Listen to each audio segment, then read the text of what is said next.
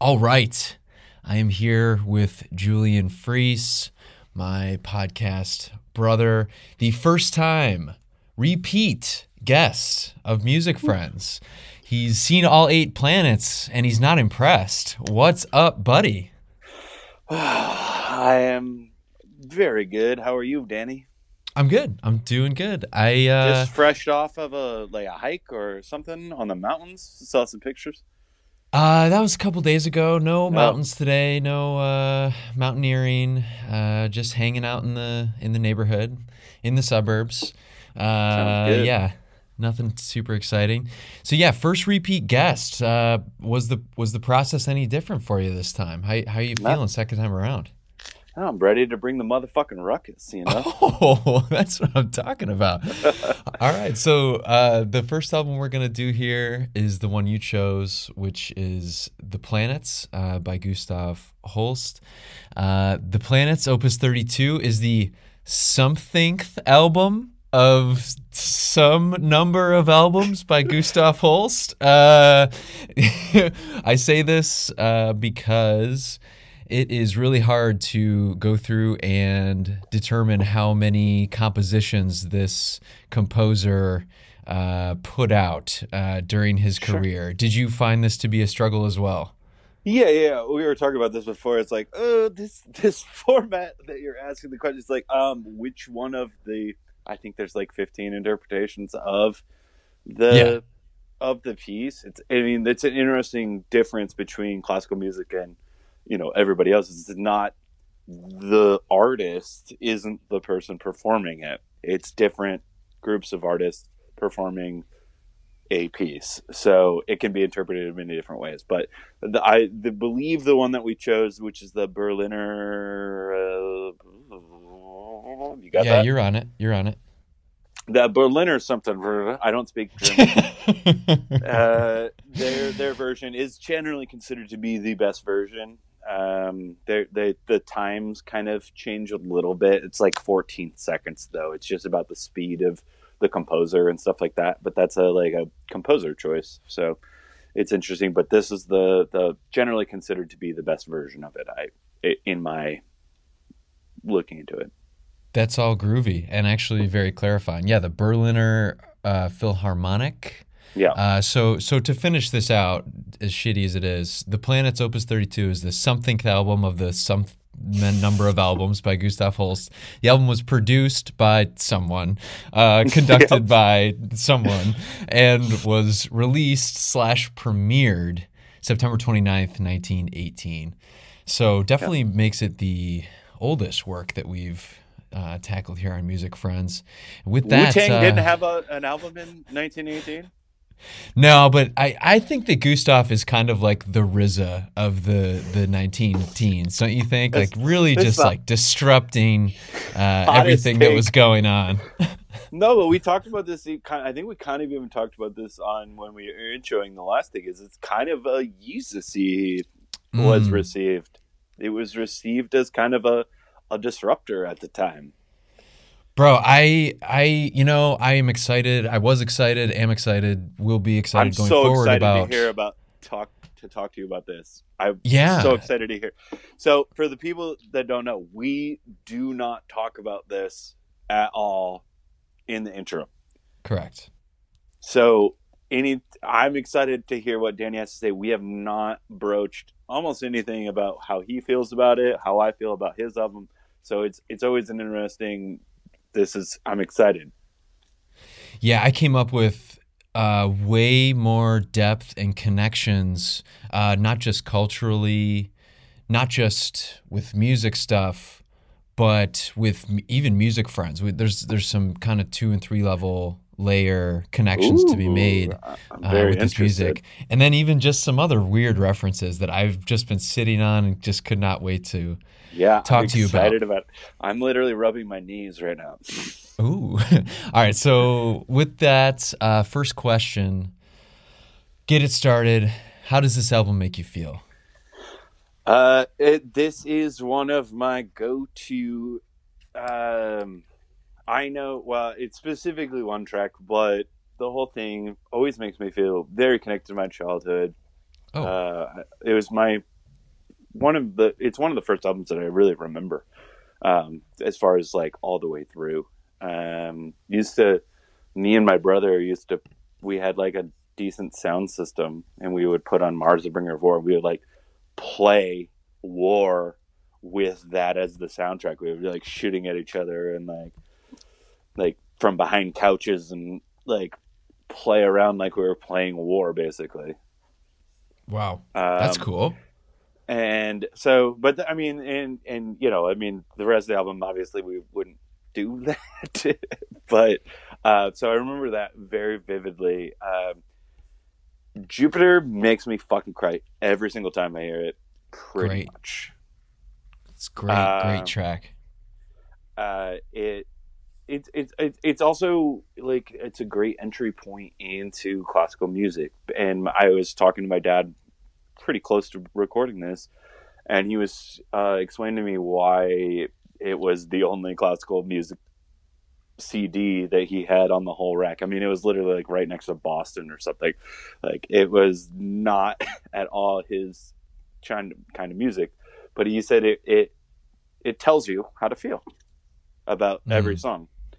And it was the first time it was his entry point into classical music, because it told you how to feel.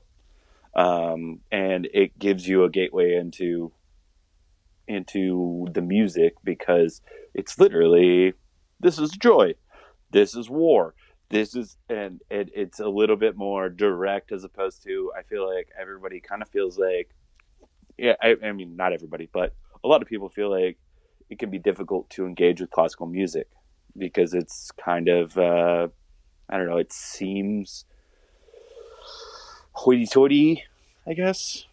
Yeah. And without vocals, it's harder to maybe interpret which way the song is going, which way the composition is going, without some direct notes. And I certainly found that to be the case with this. I felt all kinds of different ways. Did you want to put a bow on how this made you feel, or are you pretty much wrapped up there? It makes me feel a lot of things, because that's the whole point of it, I guess. That's mostly where I wound up. Is the point of the whole piece is to make you feel different things as you're going through. I guess that's the bow, is that it's literally emotions are meant to, like, it's joy, it's mystery, it's a whole bunch of different things, and they're supposed to make you feel that way. So it's kind of a difficult question as far as this is concerned, because it spans so many different emotions intentionally. That's perfect. Yeah, it's totally true. You've got basically 7 different movements, which is a word that I learned when I was researching this. Yep. I'm not going to call them songs, they're movements. But yeah, a contemporary, and I believe someone that drew inspiration for Holst when he was making this, Ralph Vaughan Williams, said that Holst uses a very large orchestra not to make his score look impressive, but because he needs the extra tone color and knows how to use it. And that's definitely true. You have, even in all of the different movements, you have a variety of different things being pushed out and impinging on you.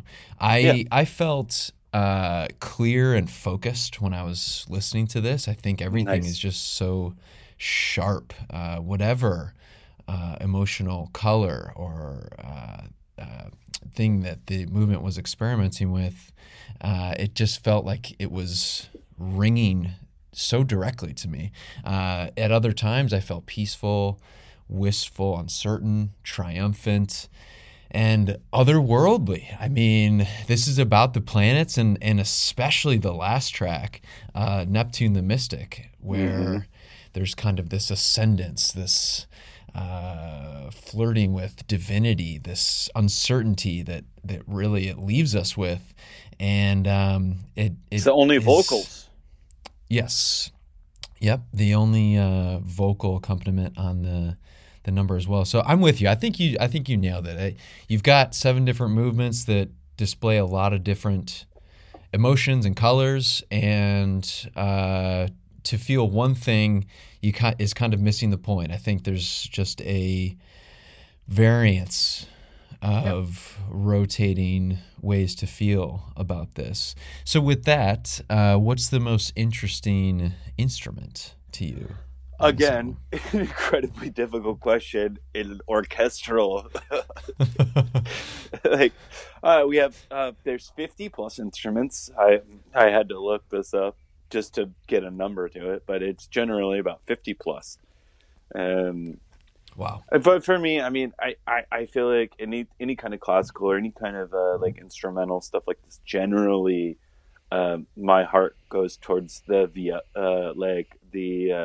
cello or the violin, like the strings, like really, like it's important. It's obvious, but they grab your heart. They grab your heartstrings. I mean, it's what engages you in the emotional affect of it generally.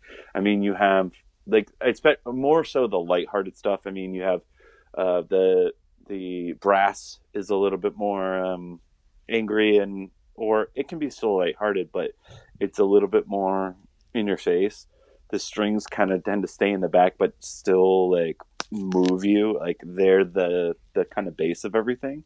So yeah, I guess it's the violin and the cello. I mean, especially Jupiter. I mean, Jupiter's my favorite. There's a part of Jupiter that is, I think, one of the greatest pieces of music ever made. I don't think a ton of people could really disagree much. We're going to get into the influence and all of the strings of yarn that you can draw back to this album from classical composers and then up into contemporary musicians and soundtrack score and stuff like that. Yeah, exactly. So Jupiter is just chock full of influence. Jupiter knocks my fucking socks off every single time. That's easily the standout for me. I mean, yeah. I found like for every movement, I found like a little tidbit, the best thing I could find to describe it. And the one for Jupiter was an abundance of life and vitality, which I thought was so perfect. Yeah. The number is just so full of life. What do we need? I mean, who doesn't need a little bit of that in their life right now? Yeah, for sure. Yeah, I think your answer is probably a little better than mine. I love the strings too. They really pull you up and down throughout. I went with the female chorus at the end of Neptune. Oh, you really did Neptune. It's interesting. Yeah. It feels like it must have been way ahead of its time. That really must have fucking freaked people out. Hearing that in person. Mars scared the shit. People left. Yeah, like they were like, I'm not dealing with this. Like this is where World War I was starting to happen, and it was literally like, hey, here's Mars to start it off with. This sounds like the war. Like, here you go. Yeah, I thought it was interesting. I believe he wrote Mars specifically before. I've got it here. He wrote it mid-1914. Yeah. So I can't remember when World War I started, but I don't believe we had entered at that point. No, not at all. Should probably look this up. I got it. I'm doing it right now. Yeah. When did the Lusitania go down in the Atlantic is going to be important for this. But I did come to the conclusion, I believe, that most of this was written, World War I was 14 to 17, I believe. So yeah, never mind. I'm off on that. Yeah. So the war was going on. There was war influence in this. There has to be. For sure. Well, he couldn't go to the war because he was he had health issues. He wanted to go fight in the war. And that was part of the reason why he didn't. That's why he wrote the piece, and he was doing some other stuff. He worked with the YMCA and stuff. Okay. He was very influential. He worked at a women's college, and he was really trying to get women into music. which is really cool. Like at a time when not a thing. Yeah. And Proto-feminist host. Yeah, you seem to be a pretty cool dude. Interesting that Venus is not in the. Or wait, is it? Is it? It is. It is. Okay, Yep. but yeah, no, he was. He was like a proto-feminist, and he did eventually got stationed in somewhere, but he got stationed as like the music guy. Yeah. Which is a thing that existed in World War One still. He actually served then? It's sort of, but like in a sort of executive capacity, not really served. But it's like, it was still a time when there was like there weren't still drummers, but it was the idea that music was somehow important to war. You know, it was for sure. We were still getting over that like weird, like, I mean, the beginning of World War One, like the French still had like crazy ass blue uniforms and stuff like that. They weren't doing camo. They weren't wearing helmets. Like, it was just like World War One is crazy because you have the combination of mechanization of warfare and like still like the old guard. There's still people on horses and stuff like that. Yeah. Totally crazy. But yeah, no, he was basically in charge of music. So I mean, did he enlist? Kind of, but not really. Interesting. Yeah, I know we sent some pretty famous outfits to fight and to play. There's a composer from Harlem, James Reese Europe, I know, led the Harlem Hellfighters. It was this really famous outfit that went and played and also fought. So, yeah, World War I. Did we figure out the years there? I just want to get that right. I wouldn't feel right about it if we got the. I thought you were looking it up. I'm trying to look it up on my phone. It's harder to do for me. No sweat. Keep cruising. Yeah, my answer was the female chorus at the end of Neptune. It comes on, and I probably listened to Neptune. 14 to 18. 14 to 18, okay. And then, yeah, I'll look up when we joined in a second. But, yeah, basically, at the very end of the album, Neptune is the last movement. You have this female chorus creep into the song, and it doesn't even sound like a chorus. And I read that when they premiered it, they had the chorus hidden, and it freaked people out. Like the sound that it creates is alien. It is not of this world.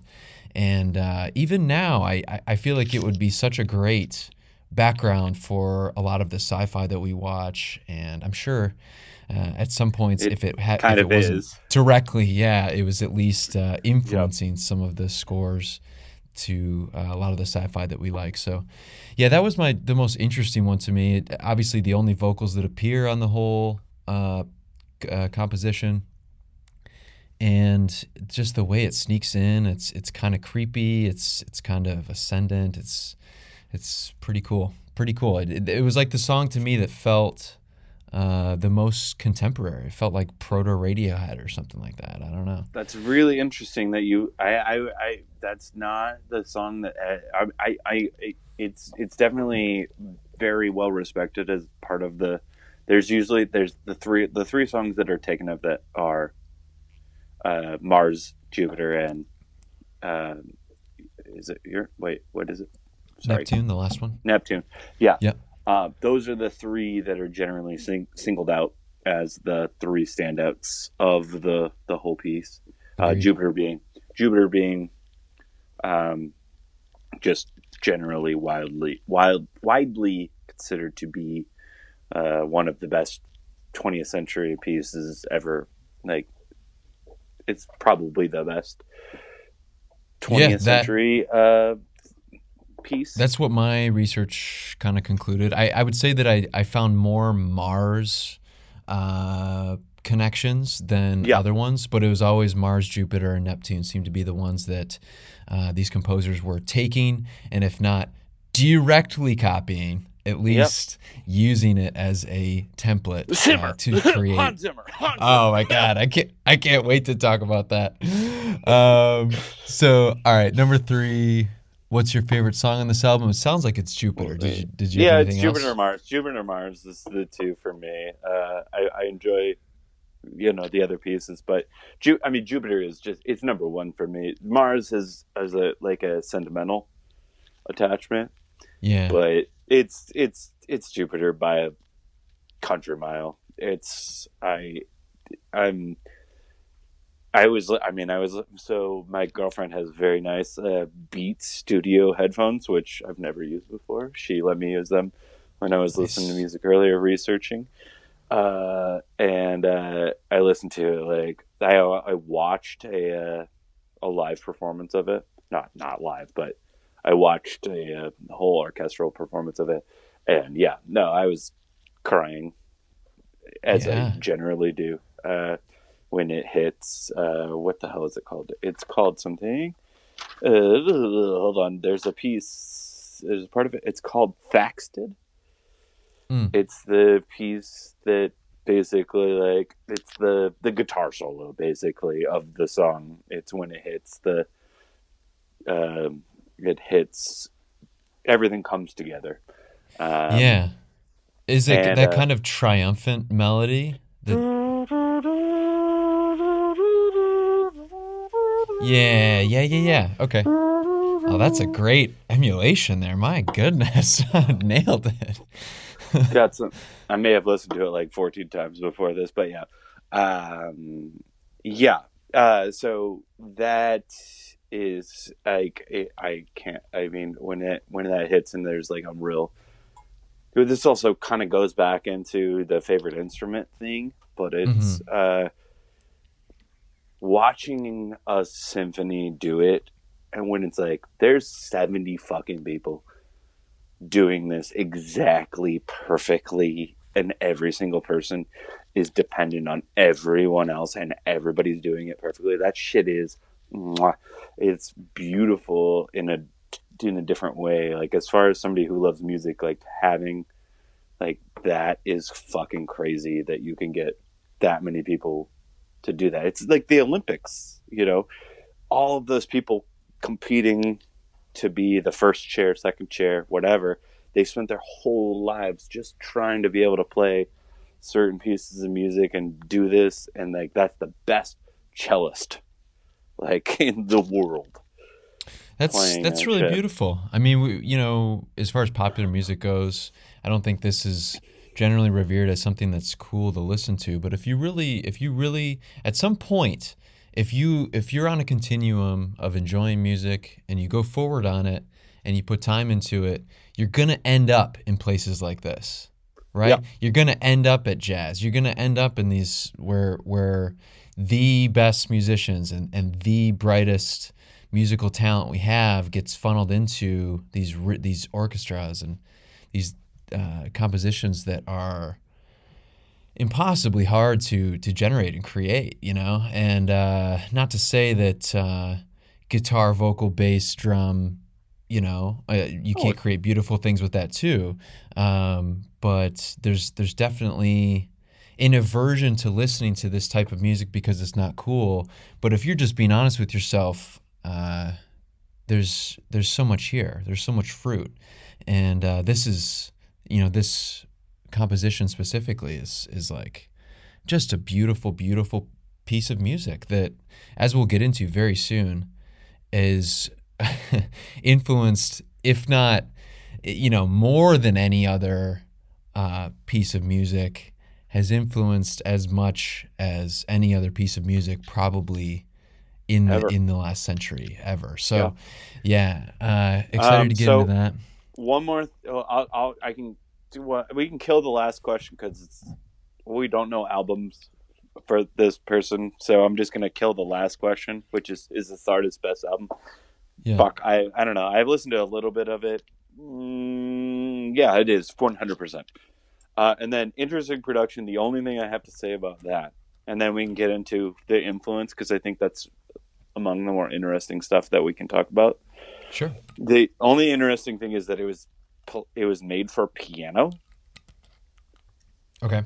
like two pianos, and that's how he wrote it, and it's fucking pure piano. And they just released, somebody just released a full piano version of the album, of the whole suite. Damn. It sucks a whole giant bag of dicks. It couldn't be as good. It just it just is. It's not bad.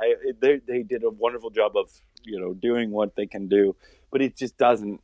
It's after hearing the giantness of that album, it just, you can't even comprehend. I didn't know it even existed until I stumbled upon it, and I was like, okay, let's listen. And I was just like, oh god, this is so boring. Yeah. It just doesn't hold a candle to the grandiosity of the actual piece. That's the whole thing, is that it's so grandiose. Like if it's the solar system.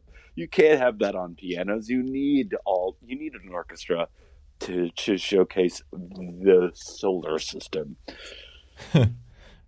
Yeah, that's true. I think I skipped my answer on the last one, but I'm chalk again on that. What's your favorite? Yeah. I think it's Neptune. It's either that or Jupiter or Mars. I enjoy Saturn as well, but I think those really stand out. Neptune. I mentioned Radiohead, and that's certainly true, but maybe I'm skipping over like maybe some instrumental ambient artists. Brian Eno comes to mind. I think there's or Canada. Yeah, there's a lot of there's just a lot of stuff going on in between the notes. There's just a lot of ambient sound in that track, and I think it's just, again, it sounds way ahead of its time. It really feels like something of the Prague 70s or 80s or something. But sure. Yeah, I mean, but that's what Prague in the 70s were trying to do, was trying to be kind of atmospheric and like celestial, I believe. You know what I mean? Like that's what I've always gotten from Rush and Yes and all those. They were always kind of trying to be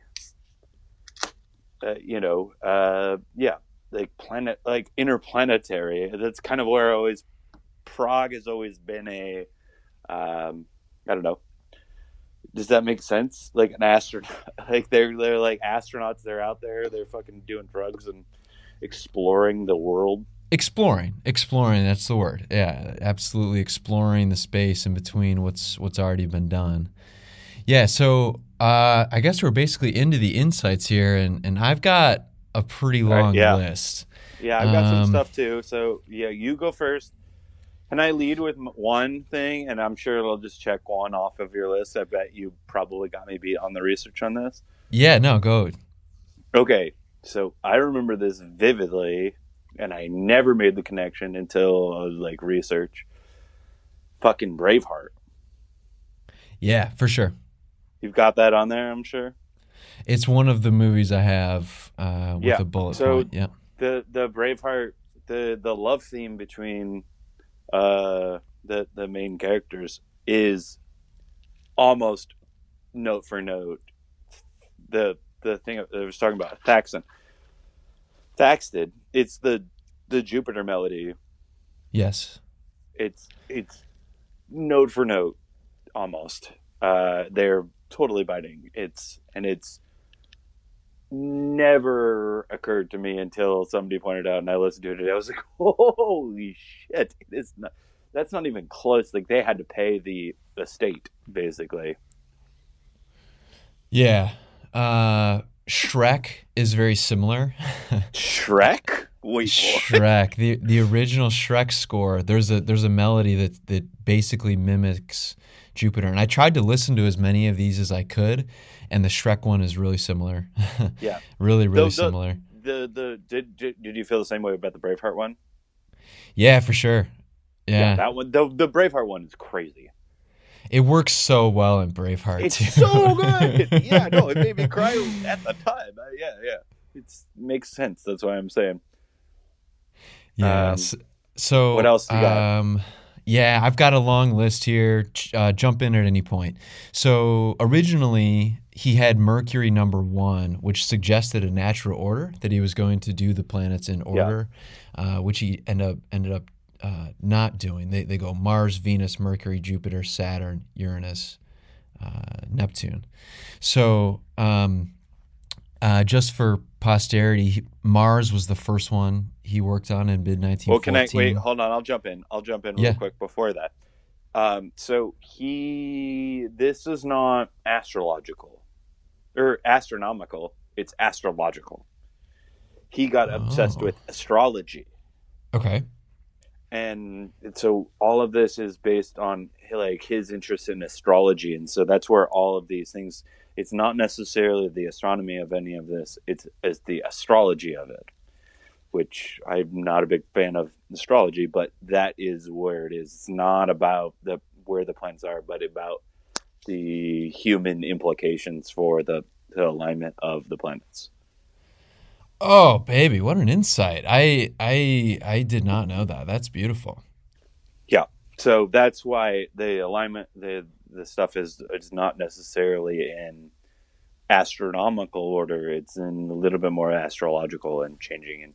And that's why it's all emotionally tied. And that's why each thing has emotions and stuff like that tied to it, is because it's a lot more astrological than it is astronomical. Even Ladies more and gentlemen, this is why we bring him on. The first repeat guest. He's bringing the heat today. Cheers. All right, keep going, Dan. Sorry. Cheers. All right, so Mars is the first one he worked on mid-1914. Venus and Jupiter he worked on later in 1914. Neptune, Saturn, and Uranus, 1915. And then Mercury, early 1916 was the last one. So this piece of music, this composition, has been recorded over 80 different times, as short as 43 minutes and as long as 51. On 4 different occasions, there was a Pluto suite added. I don't have those listed, but I did listen to a rock interpretation of this. Ooh, who did it? Rick Wakeman, who I don't know that much about, but it's pretty awesome. It's as you'd expect. Wakeman, I feel like he's like a prog artist. My brain is immediately associating with him with being maybe in a prog band. That makes sense. They did this in 1984. Yeah, that sounds about right. Yeah. So from there, I watched part of a interpretation, or I guess a reinterpretation of Star Wars: A New Hope with the planets in its entirety as the soundtrack. What? Yeah, there's a Vimeo user, and I've got his name here, Stephen Caraher, used the planets for an alternate cut of New Hope. And I watched different scenes, and it, as you'd expect, works perfectly. Is it cool? Is it cool? I want to see that. I want to see that. I have not seen that. That's awesome. I didn't watch the whole thing, but it totally works. No, and of course it does. I mean, I can jump to one that I have later, but it works right now. But that's what just are you so excited about? Because you told me one that you were like, oh, I can't wait to drop this bomb on you.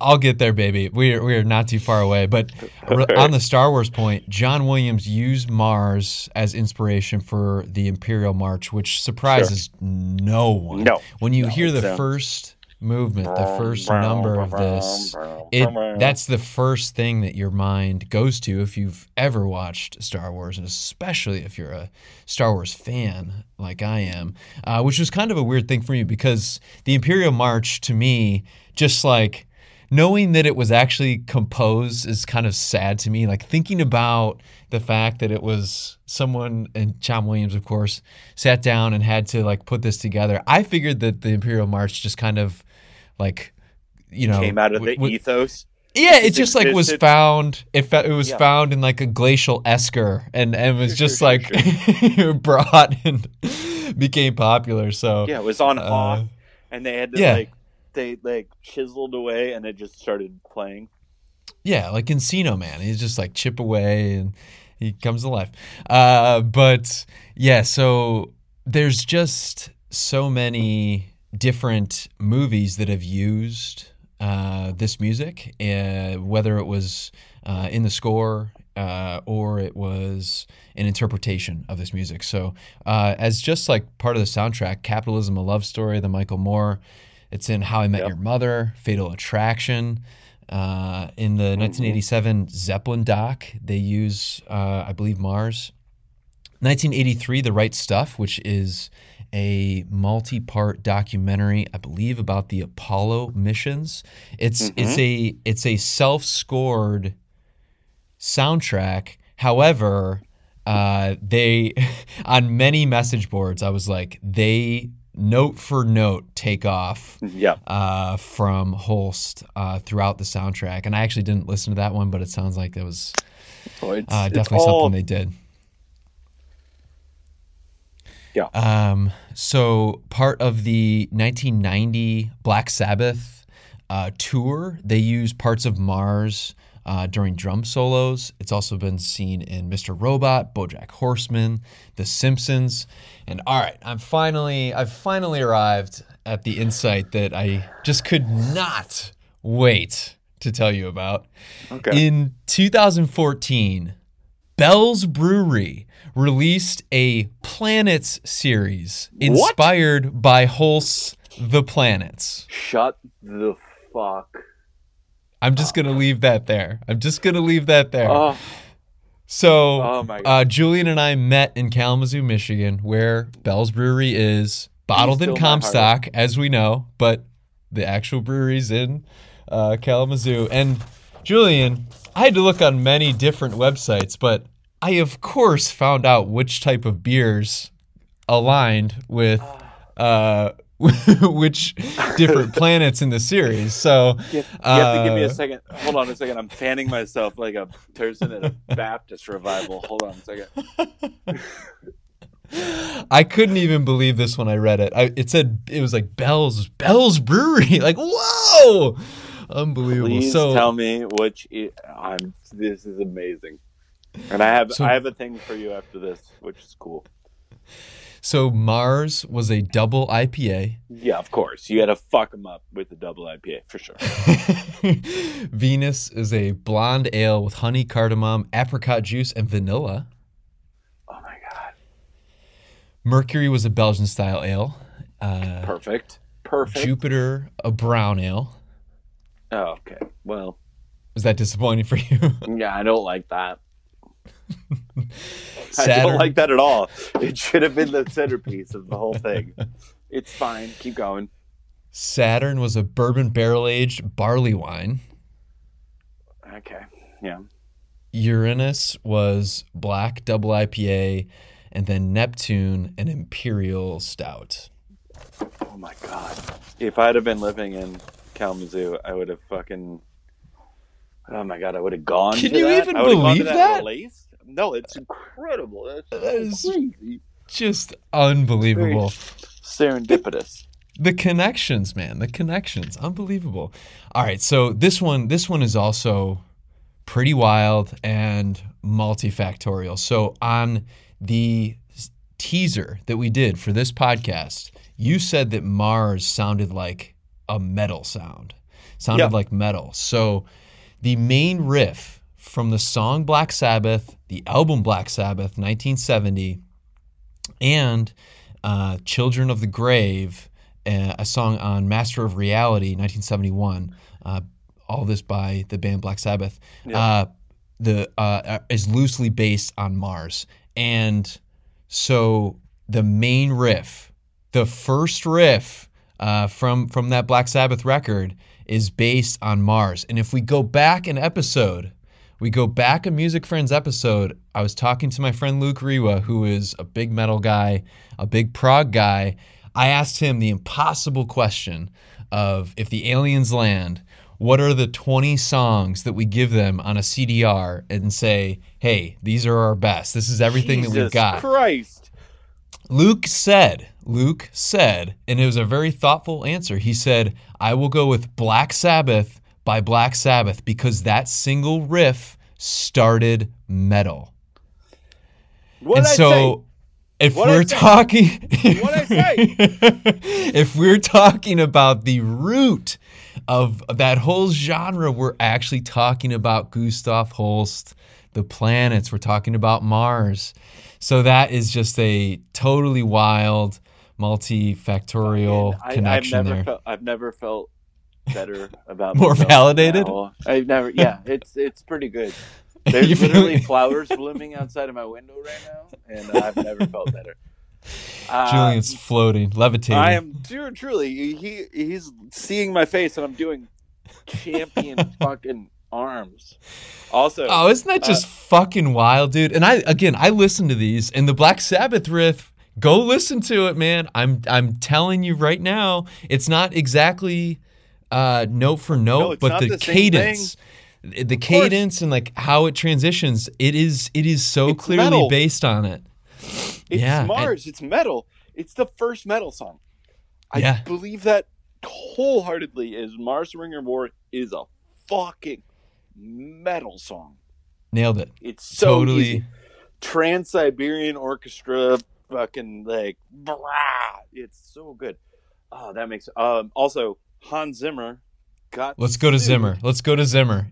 All right, go for it. Tell him. No, you got tell it. the You folks. give it to me. Give it to Hans me. Zimmer got sued for the battle theme from the opening Gladiator because it borrows a shitload from Mars: The Bringer of War.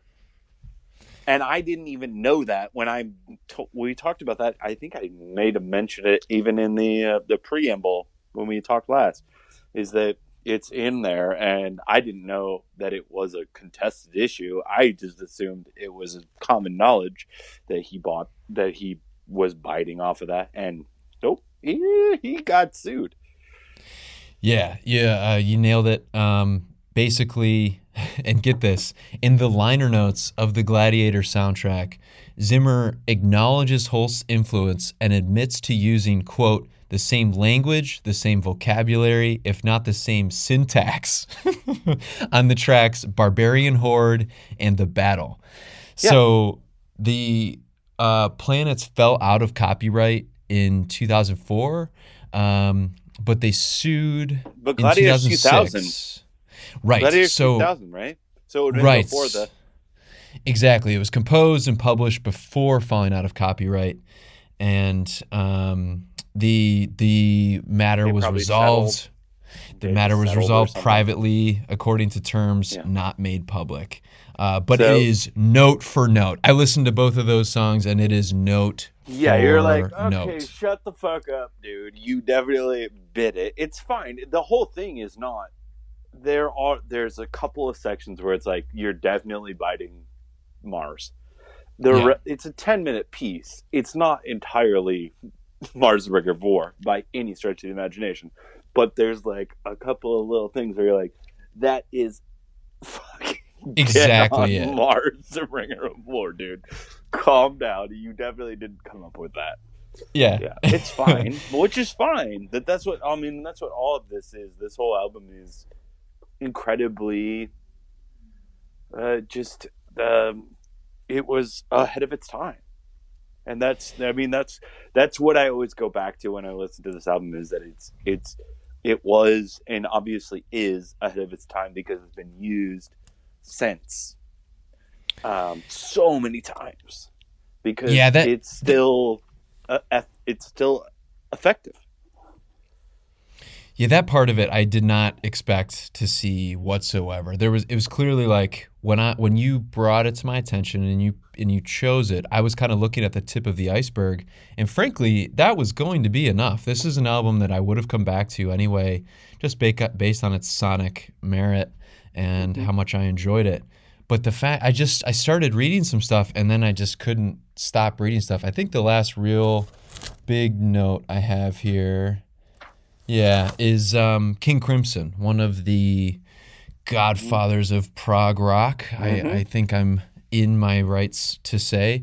100%. On the song "The Devil's Triangle" from their 1970 album "In the Wake of Poseidon," the song was adapted from Mars, and it was kind of easy to derive that they had taken it from Mars, as they had been playing Mars live at shows throughout 1969. And I listened to that one too. It's definitely a takeoff. So there you have it, man. I mean, just an incredibly influential piece of music, and another testament to the fact that as you just kind of start to care about art and music and stuff, you start to see that good artists copy and great artists steal. Like Picasso, it's just right?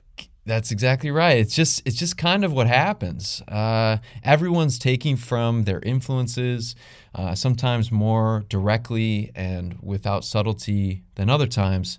And we see a little bit of both, I guess, in this case. So, yeah, man, just amazing. I guess we were going to skip. Is this the artist's best album? I think without I listened question, to a couple of other stuff. It's not nearly as good. It's not quite as good. It's not quite as edgy. It's fine. And it's just not what not my bag necessarily. Yeah, no, I think pretty clearly we can say that this was his best work. Now with the custom question, I've got a couple small nugget questions for you. What's another piece of classical music that gets you going? And then if you could be one of the movements from this composition, which movement are you? That's a good question. So I would say, I think what Trent Reznor and Atticus Ross are doing right now with scores, they're incredible. The Social Network, and they've done quite a few things recently, that are just really cool, but entirely different. That's awesome. I don't really listen to a lot of classical music, if I'm being honest. I mean, Beethoven, there's a lot, Yo-Yo Ma, I love cello. We talked about this a little bit earlier, but I love the stringed instruments. So Yo-Yo Ma has a few things that are just incredible to listen to, but it's a lot of interpretations of other people. But there's nothing exactly that I would say in the classical genre that ultimately, like, I should explore more of the symphonic stuff that we're talking about, but I haven't done enough research into it. I'm with you on that. I couldn't even really, recommend another piece of classical music if facing this same question. And then the second question is just which movement are you, if you had to pick? Yeah, I know. I mean, I would really, really love to be the piece in Jupiter. Texas. Like I would love to be that. I would love to make anybody feel that way ever. I'm not sure that, but it's also, fuck. I can't even explain how beautiful I find that piece. I listen to it like 5 times a day. 3 of the times I got welled up. It's amazing. It hits very hard for me for whatever reason, specifically that.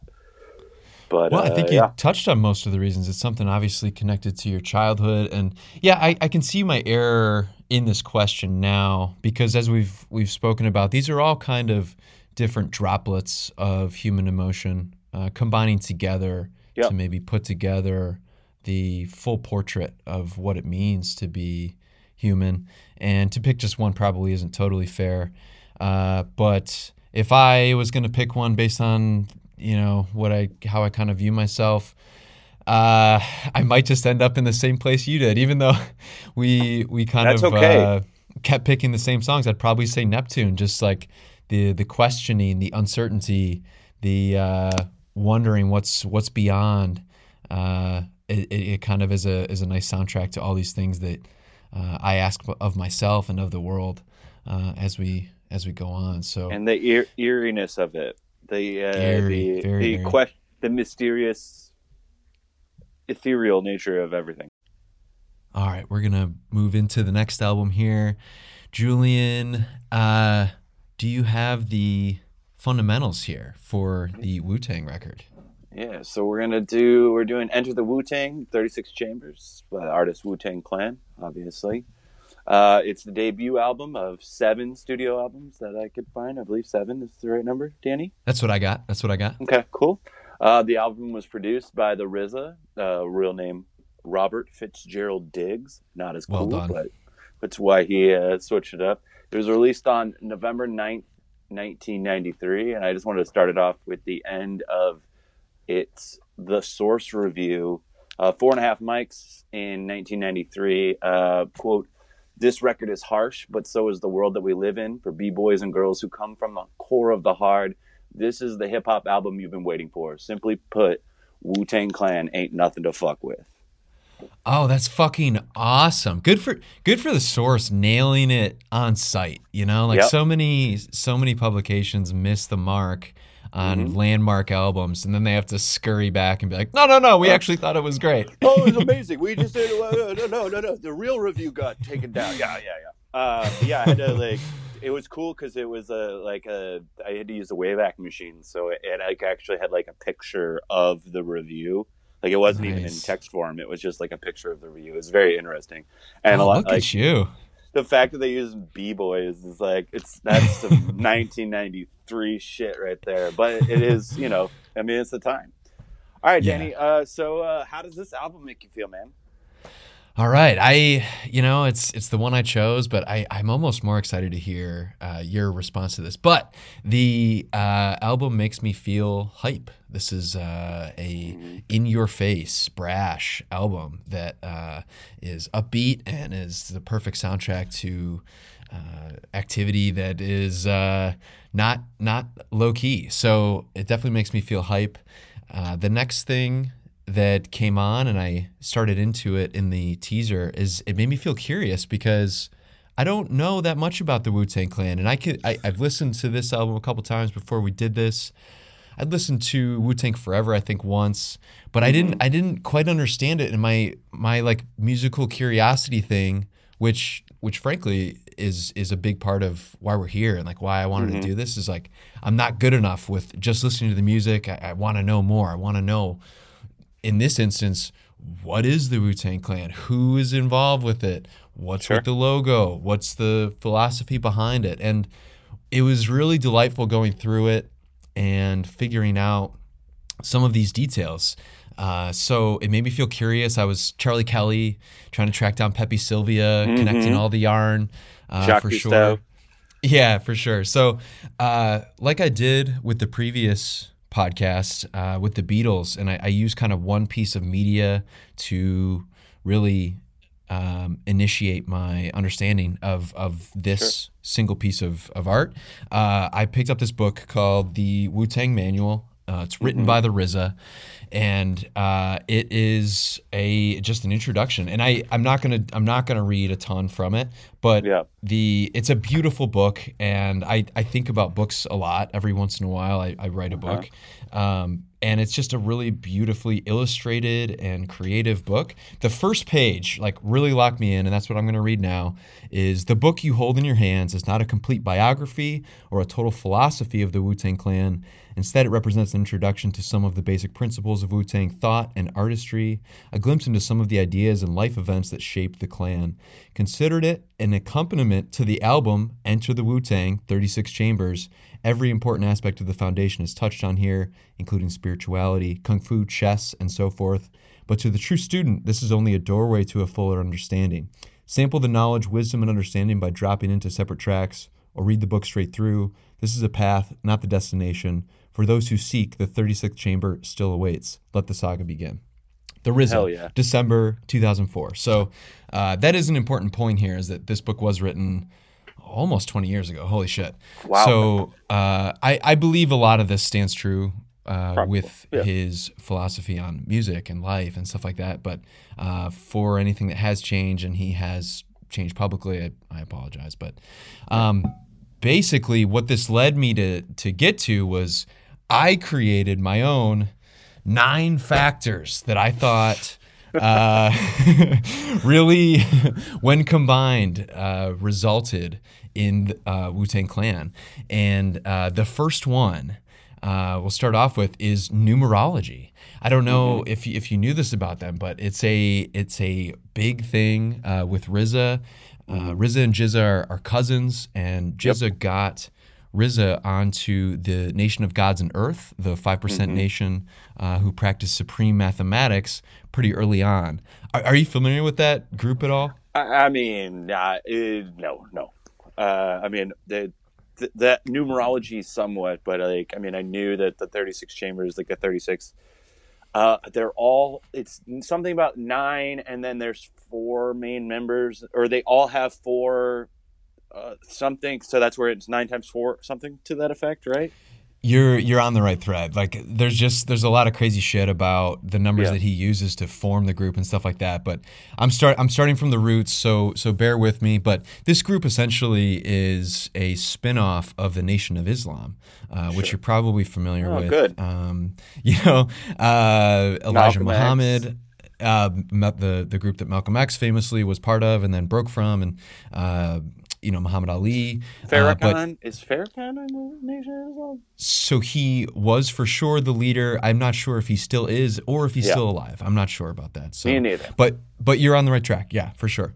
So this is a kind of, to my knowledge, a spin-off group. I know that in 1963, a member of the Nation of Islam left and started this. But anyway, let me keep moving here. Keep going. Basically, they believe that 5% of the people of the earth live righteously, 85% are deaf, dumb, and blind, and 10% are devils that have the knowledge but keep the rest ignorant. So it's not entirely wrong. It's not. It really isn't.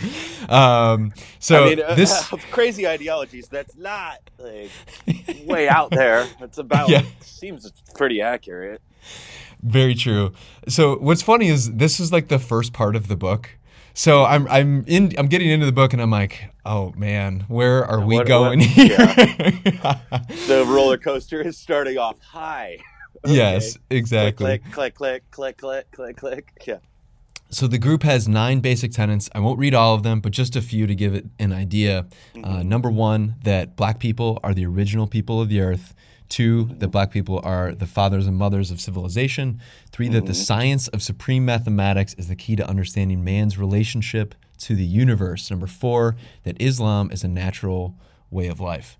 The quote that stuck with me here from RZA is, young followers of the supreme mathematics, the 5%ers, became known for their verbal dexterity, developed by drilling and quizzing each other on the street. So the actual numbers, and I'll run them down. They start getting a little weird around 7. So 1 is for knowledge, 2 wisdom, 3 understanding, 4 culture, 5 power, 6 equality. 7 is God and perfection, and you hear them use the word God throughout all of their music, and that often relates to 7. And so there'll be like the God hour is actually like around 7 o'clock, stuff like that. So, so this is where it gets a little weird, but G is the 7th letter of the alphabet. God sees the 7 colors of the rainbow and hears the 7 notes of the musical scale. So it gets even better. 8, build. Even the word God, G-O-D, added up equals 8. And I didn't quite understand this because... Oh, my God.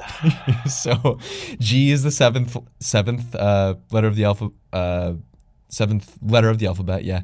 O is the 15th, and D is the 4th. So you put those together, I don't quite... It gets to 28, so I think that's what they mean. When those added, it gets to 28, so I think that's what they mean there. And so 9 is born, and 9 is the only number multiplied by itself ends up with the same result. 9 times 9 equals 81. 8 plus 1 equals 9. So, so this was the first part of the book I read, and I was like, you're making me not like this album already now a little bit. I promise it'll make more sense as we continue to go along. I doubt it, but we'll go through it. All right, so there's also an alphabet, but I'm not going to get into that. So number 1 factor to the enter the Wu-Tang is numerology. This album makes me feel hype. It makes me feel curious, and we're just getting to the tip of the iceberg about decoding some of the factors that led to this album's genesis. So I'll flip it back to you finally. Julian, how does this album make you feel? First of all, do they? I'm guessing. I'm assuming we're gonna get that. But is like sacred geometry a part of this? Is that like another level of numerology?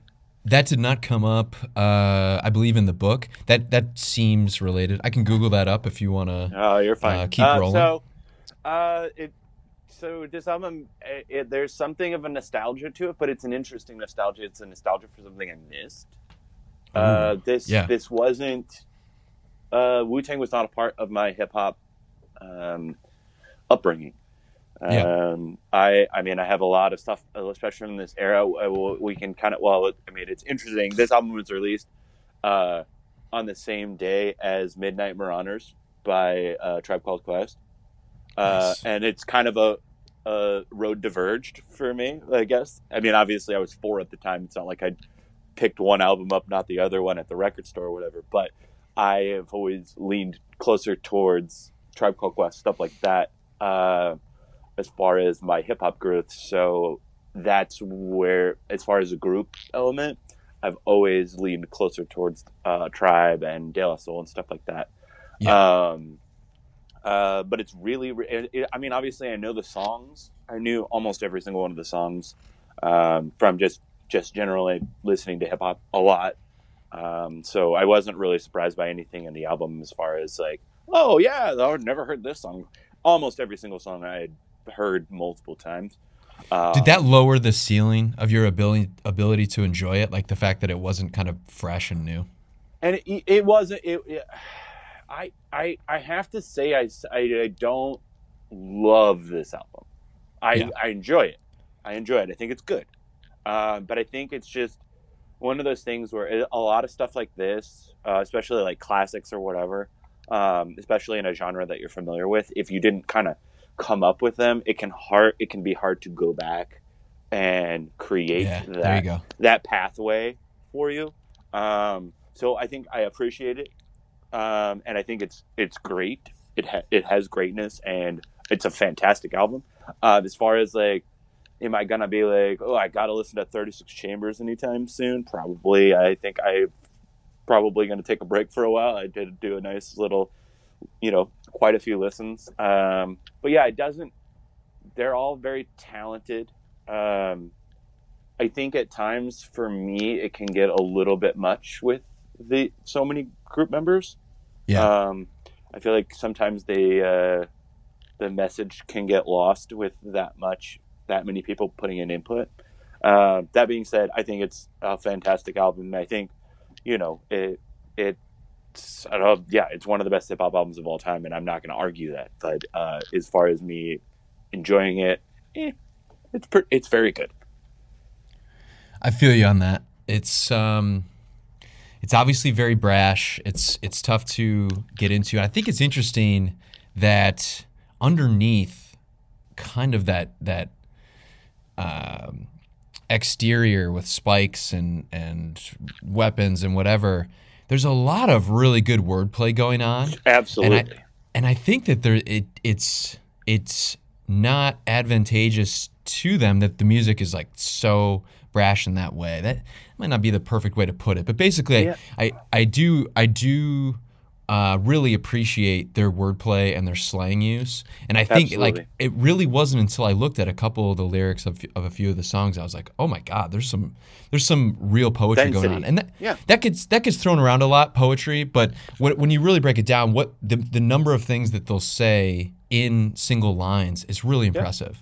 Well, and they're using a lot of internal rhyme and stuff like that. Like there is definitely actual real poet. I mean, that was one of the things I studied pretty extensively in college was poetry, and like there is a lot of internal rhyme and creative like slant rhyme and stuff like that. Like they are actually doing poetic shit. I mean, that's what hip hop is. I mean, ultimately, in its higher forms, and Wu-Tang definitely would be in that class, is poetry. I mean, it's the poetry of the streets or whatever you want to call it, but it's, it's not, thou doth, blah, blah, blah, but, it's not fucking hoity-toity, but it's still, it's poetry. It's using the least amount of words to convey the most amount of meaning, stuff like that. It's important. Word. Yeah. All right, Danny. So to you, what's the most interesting instrument on the album? Again, this is kind of an interesting one. With hip hop, it's usually a little bit more difficult. Similarly with the, it's a little bit different. Whereas the maximalism of the Planets, you have the minimalism of the production on Wu-Tang. So there's only a couple choices on the Wu. With all of the extra writing I did for this one and preparation, I it seems like I would have generally gone the symbolic route, which I tend to go with music friends. But I actually went literal here, and the RZA made a point to run down a lot of the technology that he used leading up to the processing of this album and what he used actually on the album. So the Ensoniq EPS was the sampler keyboard that he used, and that opens into the number 2 factor for Enter the Wu-Tang 36 Chambers as technology being number 2. So the Ensoniq 16 plus the emulator SP1200 drum machine is a lot of what you hear here, and I thought it was interesting. He tried to get into some of the specifics of what he was doing, the processes he was using then, which, as with any musical genre, the technology is continually changing and evolving. And even that 10 years later when he wrote this book, it was well past that. But he was talking about how he was lowering the sample rate and increasing the sample time to be able to make longer, basically, measures that they could wrap behind, which was a huge bonus that this piece of technology afforded him. So years later, he says, I heard people call it lo-fi, but I just thought it sounded more ghetto and it let me use more sounds. And that's the thing. I feel like lo-fi is a word that you read in just about every review of this. Yeah, for sure. So the other one I have is the number 3 factor, and that is Kung Fu flicks. Kung Fu flicks are absolutely huge to Wu-Tang. Within this, you see a bunch of different films sampled. Executioners of Shaolin, which the movie itself involves a character called Pai Mei, who appears in a lot of Kung Fu flicks. Including Kill Bill, I believe? That's exactly right. There's a character in Kill Bill called Pai Mei, and RZA and Quentin Tarantino struck a friendship when they were on a panel for the movie Iron Monkey, and Quentin Tarantino then had RZA do the musical arranging for Kill Bill, and thusly that is a killer soundtrack. It is very much so. Agreed. Absolutely killer soundtrack. There's a couple original RZA tracks on there that are really awesome, so I highly recommend that one. Definitely. 36 Chamber of Shaolin, 5 Deadly Venoms, 10 Tigers of Kuritang, The Mystery of Chex Boxing, and then Shaolin and Wu-Tang, which is the opening sample, were all sampled throughout the album. Yeah. So a ton of different movies. That's where Wu-Tang comes from, right? That movie is Shaolin and Wu-Tang is the name. That's exactly right. 1983? Yeah, good call, man. The Wu-Tang sword style within the films was deadliest. Like RZA likes to say that their tongues and lyricism were the best. So a student of the Wu-Tang sword, and this gets into some more of the numerology, but a student of the Wu-Tang sword school would master higher levels of technique. Each level or chamber that he climbed, he would near invincibility. If he was able to enter the 36th chamber, he was unstoppable to all but a fellow 36th chamber Wu-Tang swordsman. So break it down. You have these are RZA's words. So break it down. You have the 36 chambers, and there's 9 members of the Wu-Tang clan. Each member has 4 chambers of the heart. What's 9 times 4? 36. There are 36 fatal points on the body times 10 degrees of separation between each point equals 360 degrees. Oh, my God. Therefore, the Wu-Tang clan is a perfect cipher. Oh my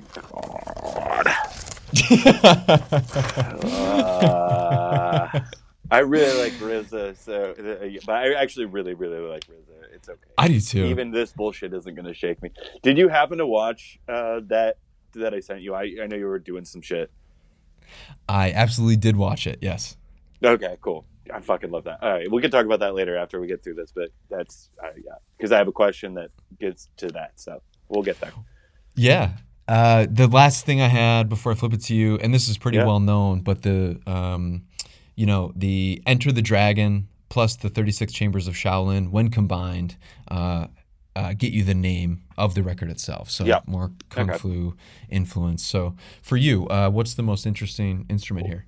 Well, also, just to kind of, this kind of has to do with it, but it was the group that the RZA grew, or Raekwon, might be Raekwon, Yeah. grew up in. They were all really into kung fu movies, and there were like two warring factions. It was like the Shaolin and the Wu Tang, and like that's where Wu Tang comes from. Is they would refer to themselves as Wu Tang. Their weed was Wu Tang. Basically, everything cool or good was Wu Tang, and Nice. that it was about the area lived in Stapleton. So that's kind of where also that comes from. Beautiful. Yeah. So for me, I mean, I really like, yeah,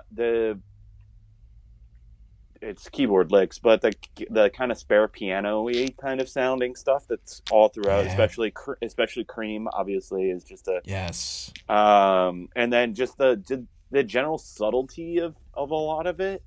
It's very aggressive, but it's not always aggressive sonically. A lot of the aggression is coming through the members, and Good it's call. not necessarily musically. Like if you were to listen to this without like an instrumental, you wouldn't be like, this is some fucking hardcore rap. A lot of it is like kind of uh there's there's a station we listen to where it's like kind of like instrumental stuff and whatever, but like there will be like three or four different songs, and they're just instrumental interpretations of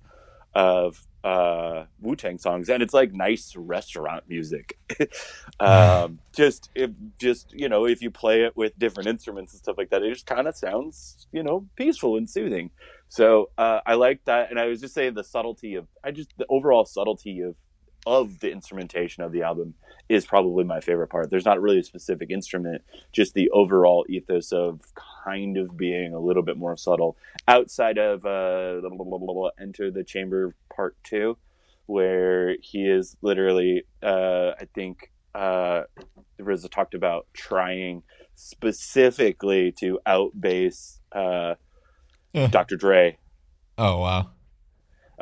It's if you listen to that, he is down low and it's loud. I was listening to some nice headphones, and it's very bassy, but it kind of is weird in that whole album where everything else is kind of subtle. But then in Enter the Woo Part 2, it's extremely bassy and weird. So that's another little interesting little point. The last thing I'll say before we move into favorite song there is in my brief stint as a DJ, I would just DJ on Sundays at this bar I worked at, just kind of I'd mostly play sleepy indie music, whatever Yeah. felt right. But I have several classic hip hop albums that are just instrumentals, and I would play them pretty often. I found that they work pretty well. I remember They are.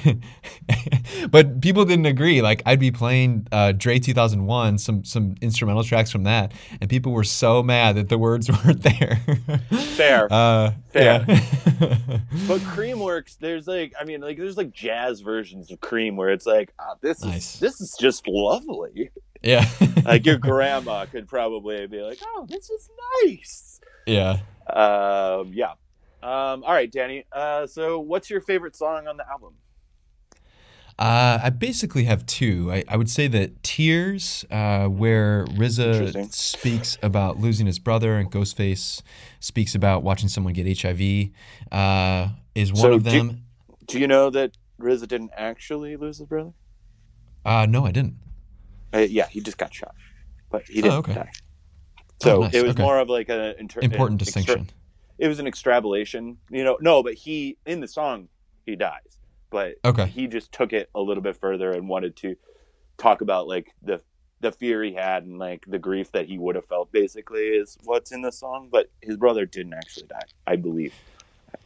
Nice. Some more advanced storytelling techniques being used there. That's pretty cool. And then Ghostface talking about the HIV stuff, especially in 1993, obviously really important.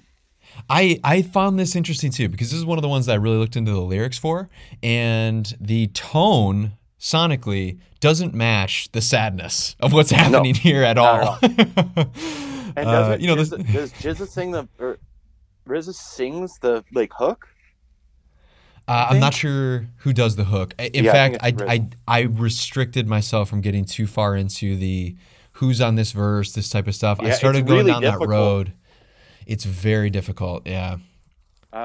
So it's also a bummer because this album is not one of the, because they just did the new update for Spotify where it has all the lyrics and it'll like, you can follow along. And I was like, fuck yeah, this will be a perfect use of that. No, it doesn't. They haven't updated it yet for it.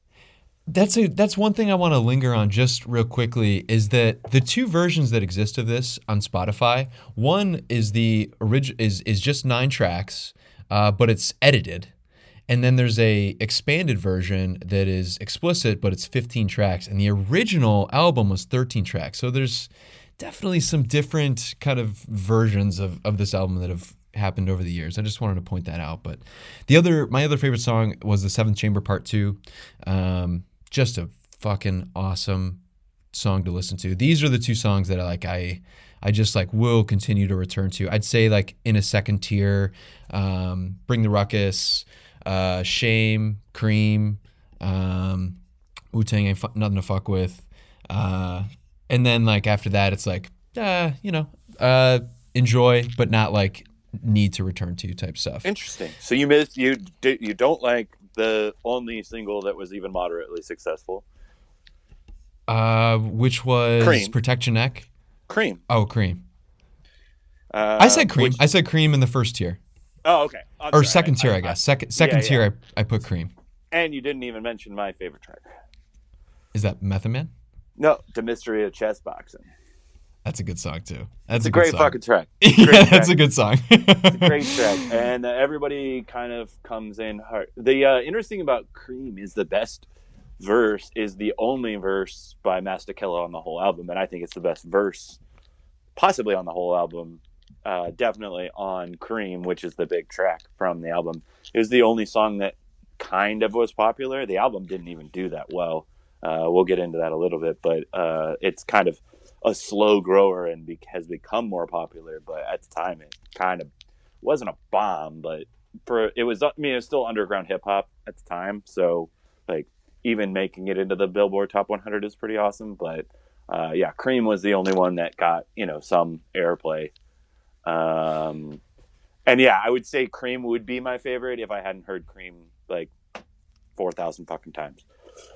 I'm with you on that. I'd say the commercial success of this record to me is similar to what Illmatic did, because Illmatic is just like grossly undersold. I think it still stands at only 2 times platinum. It may have reached 3 by now, which is totally insane to me. What the fuck are you talking about? Is that not?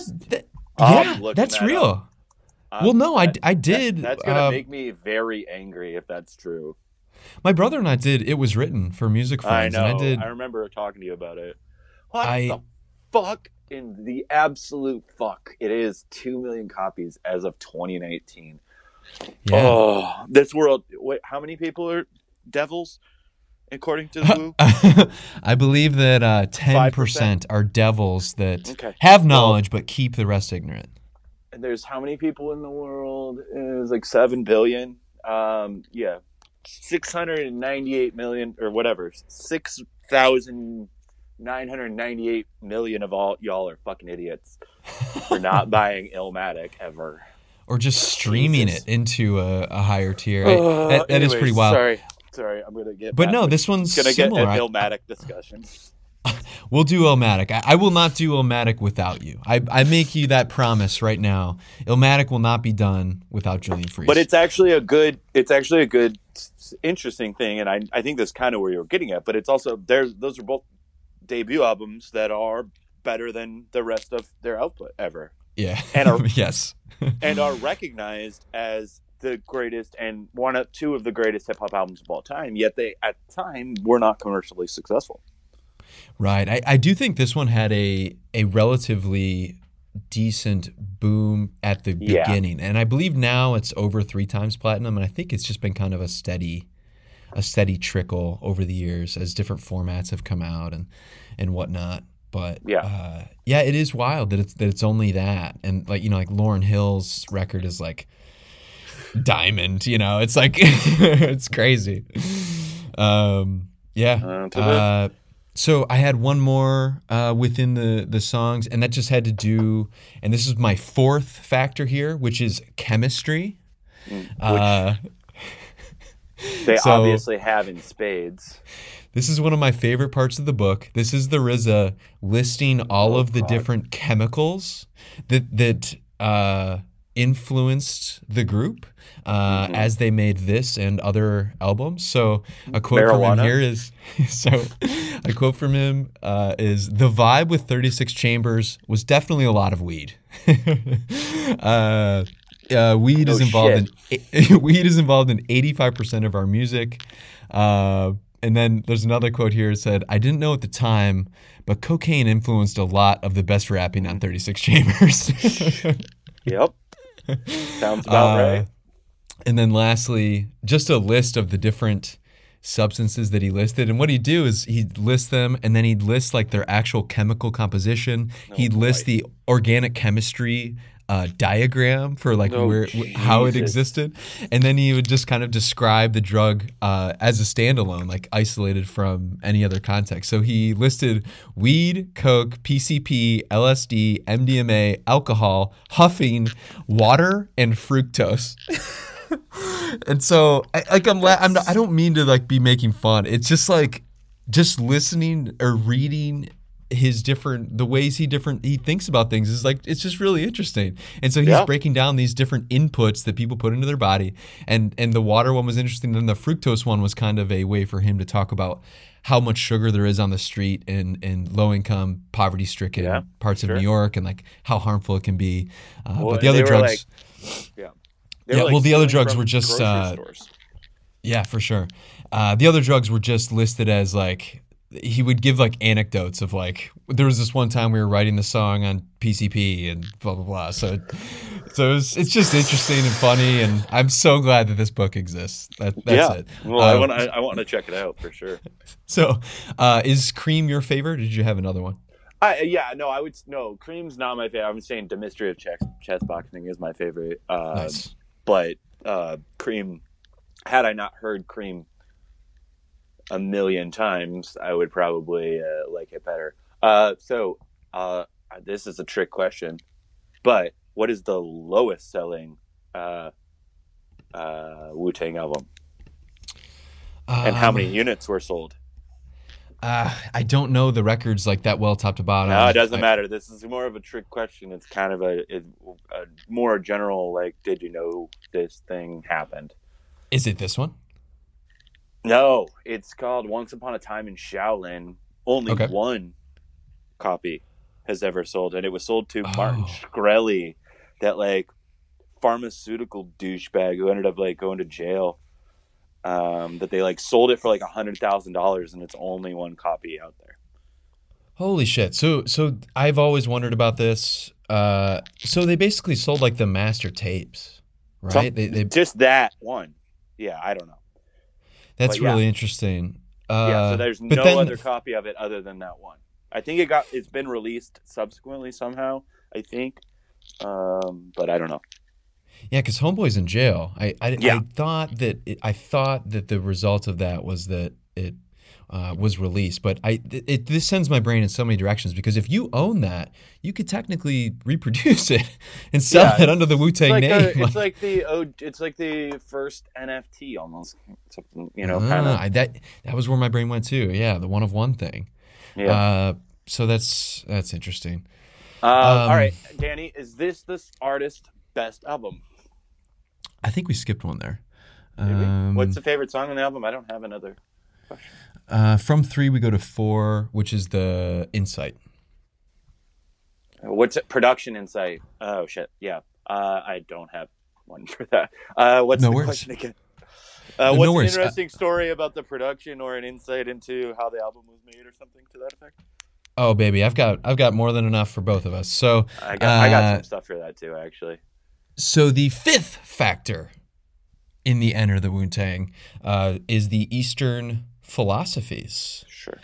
influence on RZA and the way it permeated throughout the band. So RZA refers to himself as abbot of the Wu-Tang Clan, and that defined briefly is basically the superior of a monastery. Yeah. So I think he has always kind of been at least The highest monk, basically, right? yeah, exactly. So in the book he talks about Chan Buddhism, Taoism, Confucianism, but he does after kind of describing each in brief and how it influenced him, he says, "Today I'm not a Muslim, I'm not a Buddhist, I'm not a soldier of any one religious sect. I realize you can never put a circle around the truth and say it belongs to one sect. I'm a student. Like Solomon said, he sought wisdom out from the cradle to the grave." I think that's pretty perfect. This is like a super, super curious guy. And anytime you hear him talk, he is exploring the studio space. So number six factor is chess. So RZA and several of the other members of the Wu-Tang Clan are big into playing chess. He used a anecdote in which he said that Stanley Kubrick, on the set of all of his films, would keep a chess set in case anyone wanted to challenge him. I thought that was really interesting. And clearly that got inside him.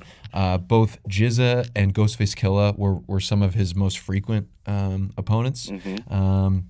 He talked about how it teaches you to think multiple moves ahead, to strategize, how to attack, and how to defend. So, yeah, I thought that was interesting. Did you have anything for this one, or do you want to scoot to the next one?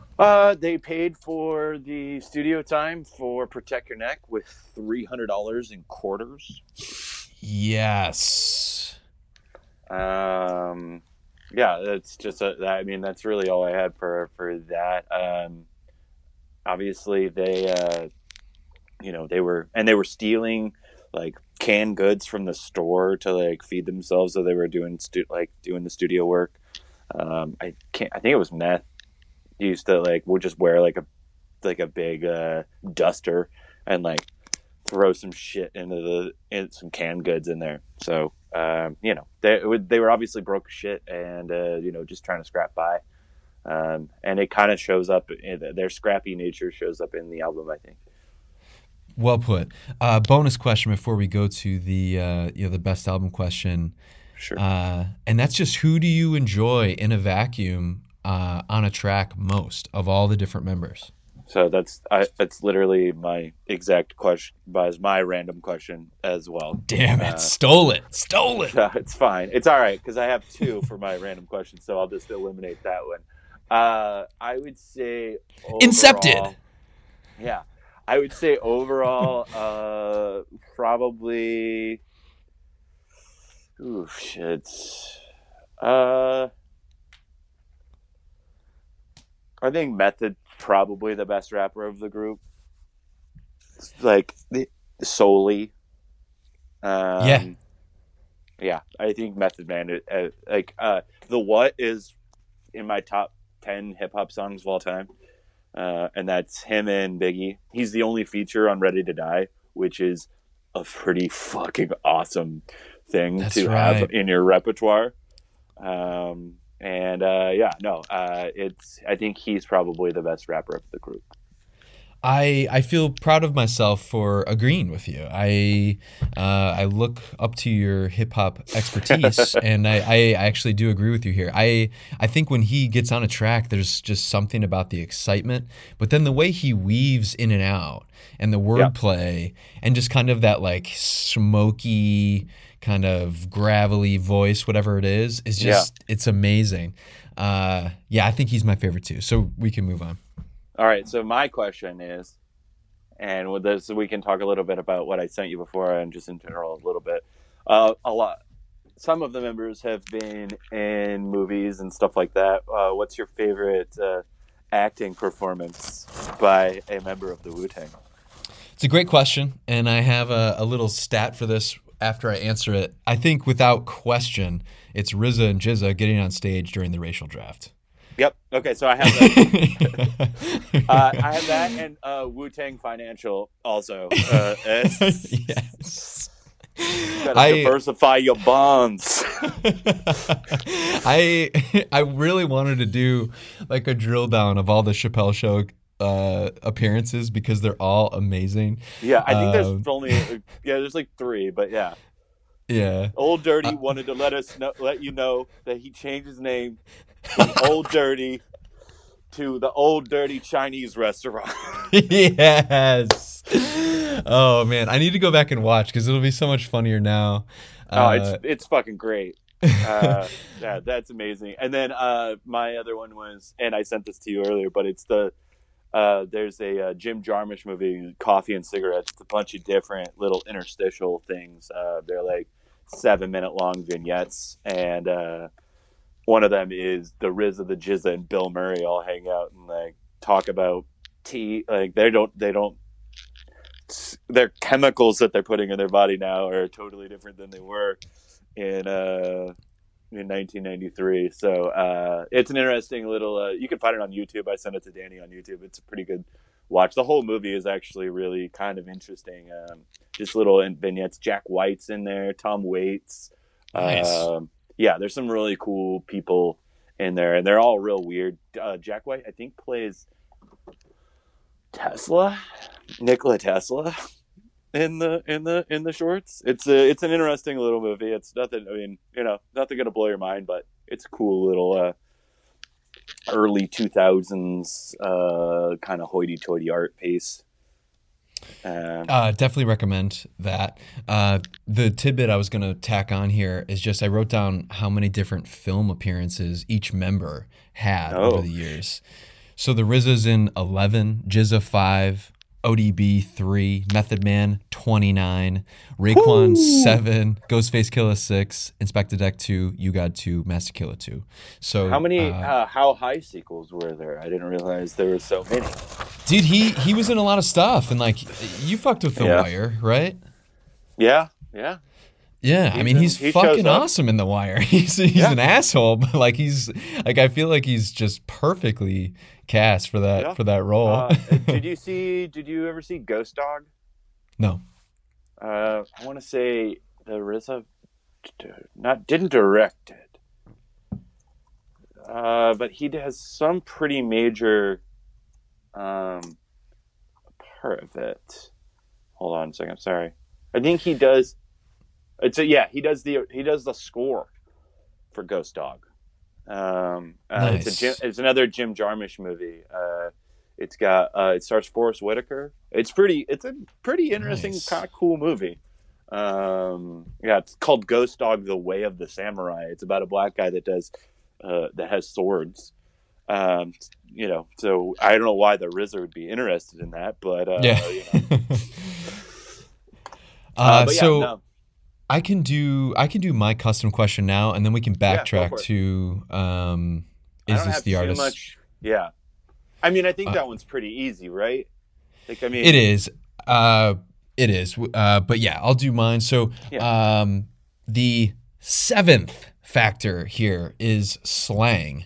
And slang is very big to Wu-Tang Clan. There's a 20-page glossary in the book of just slang terms. It's fucking amazing. Like that sounds awesome. just stuff you just would not believe. So I wrote down a couple, and I'm gonna quiz you, Julian. All right, I like this. I like whether this or not you know what. This is like a Chappelle skit where it's do you know black people or something? Yeah, right. The game show. I was trying to think of what the game show is called. Ask a Black Dude is Mooney. It's not Ask a Black Dude. No, it's like do you know black people or something to that something effect. like that. Yeah. All right. So, Julian, what is a biscuit? Shit, is that an ass? It is not. It is a gun. No, biscuit. Also, slang. Other slang words for gun would be calico, burner, chrome, god you, pelican, or toast. According to a pelican? Wu-Tang. Pelican, bro. So, what does it mean to Swayze? Oh, fuck, man. I don't know. Get drunk? Or get fucked up? It is.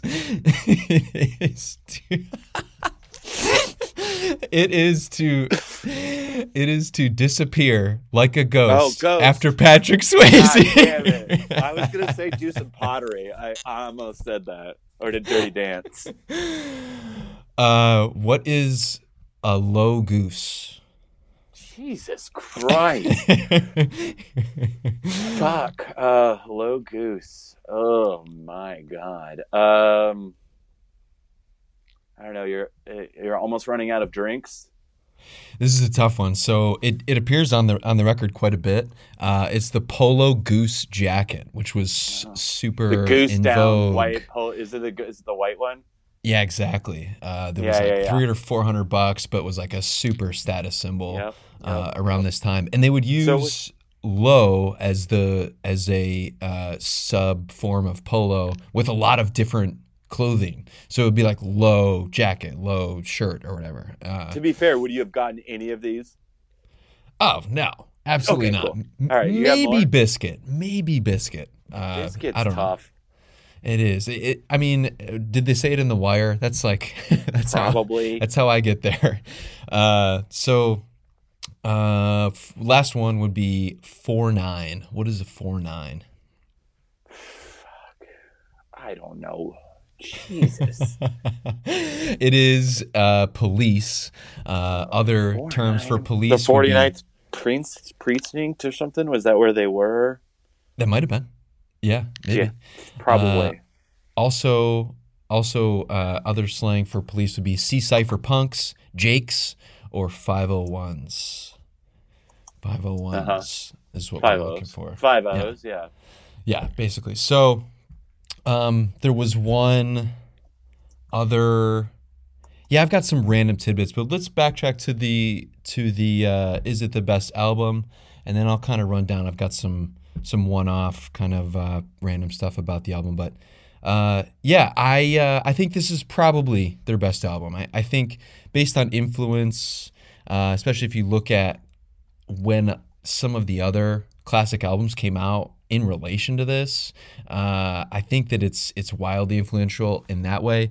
We've talked a little bit about the Rolling Stone list, which has changed a lot over the years. Yeah, and in 2020, 27th? It is 27th on Rolling Stone's all-time list of greatest albums. That's it's huge. So where's I always have on that? I'll look it up in just a second. But I got it.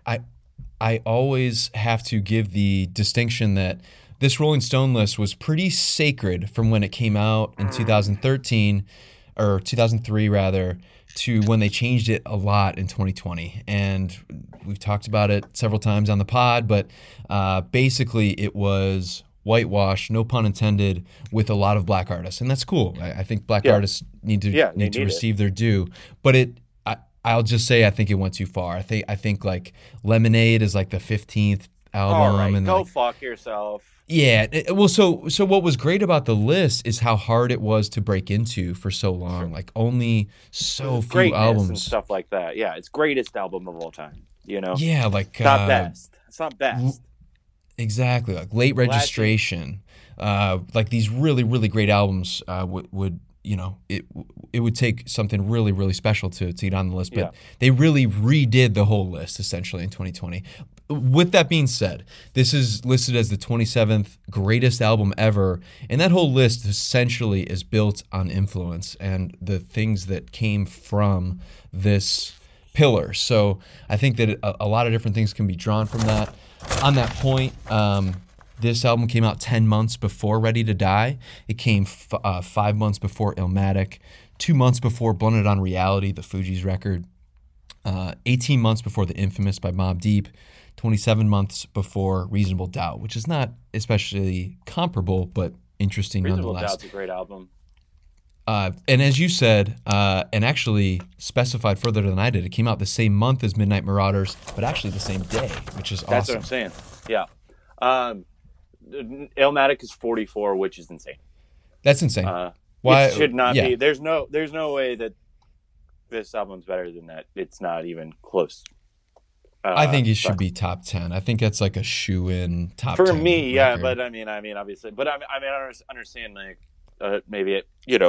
Nas is not going to probably crack the top 10 with Illmatic. I can understand that, but you can flip Enter 36 with Illmatic. 44 seems a little bit more accurate for Enter 36, and 27 is I would be a lot more okay with than 44.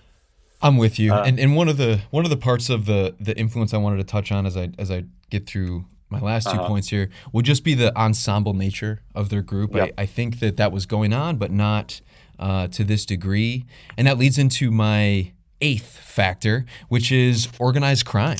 Organized crime had a huge influence on RZA, and as we can see, the 9 members of Wu-Tang Clan, the original 9 members, were considered generals, all of equal rank with people under them. They tried to structure it as close to like a crime family as possible. The Gambino crime family was on Staten Island, and Castellanos and Gotti's kids went to school there. It was kind of a known thing. Mm-hmm. Organized crime was integrated into everyday culture. Gangster culture and black culture, I think, have at least, and hip hop culture have kind of embraced some of these same ideals, and I think we've seen that over time. On Raekwon's Cuban Links, he talks about the Wu Gambinos and kind of a extrapolation of that idea on Nas's. I think starting on It Was Written, he kind of starts referring to himself as Escobar, and that kind of furthers that same idea. And to me, it really ends up with just talking about RZA as just like a really keen pop culture overseer. You know, he just like he kind of understands all of this, which leads me into my last factor, number 9, which is comic books. Most of them collected comics from an early age. Method Man was known to have a really big collection.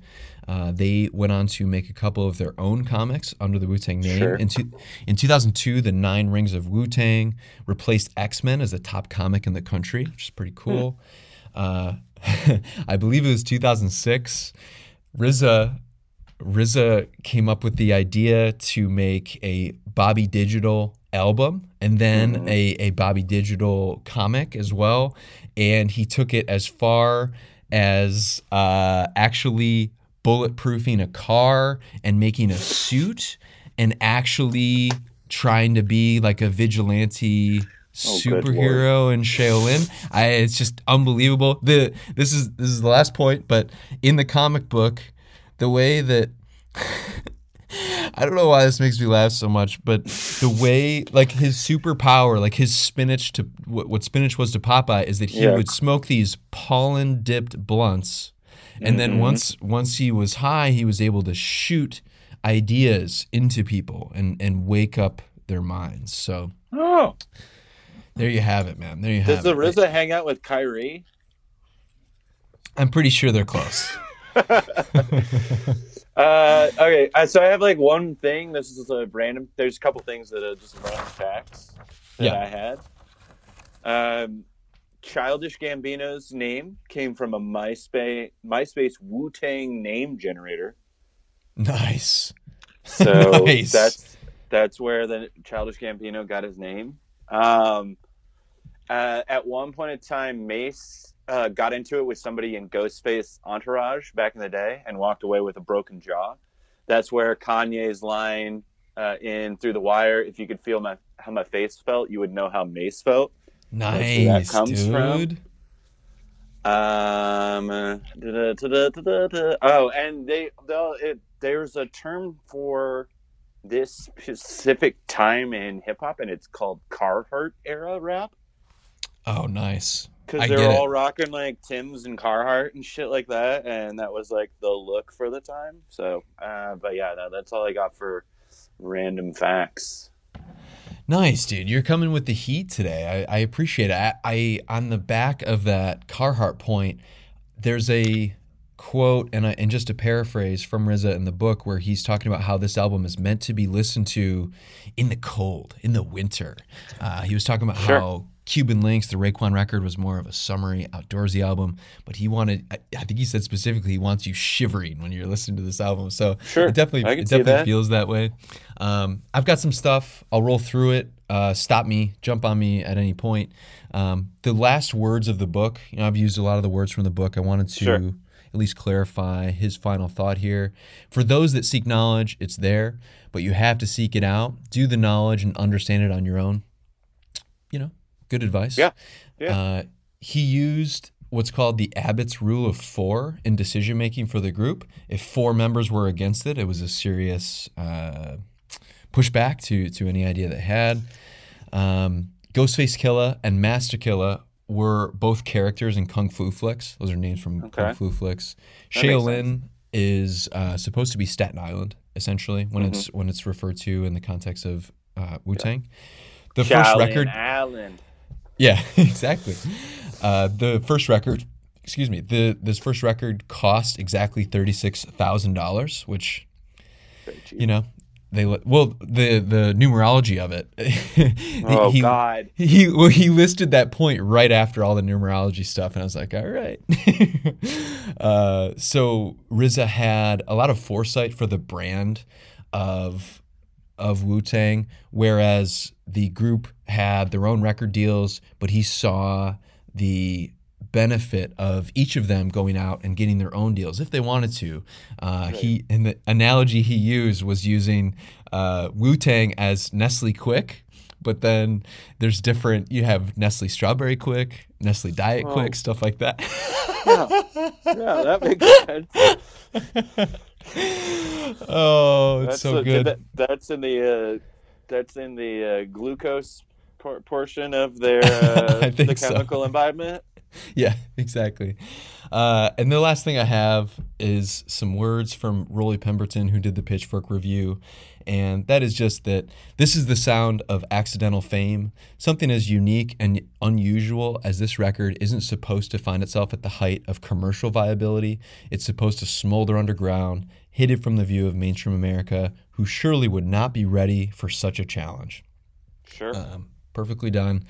And that's a more recent review, right? Like they didn't actually have a review of it at the time, I don't think.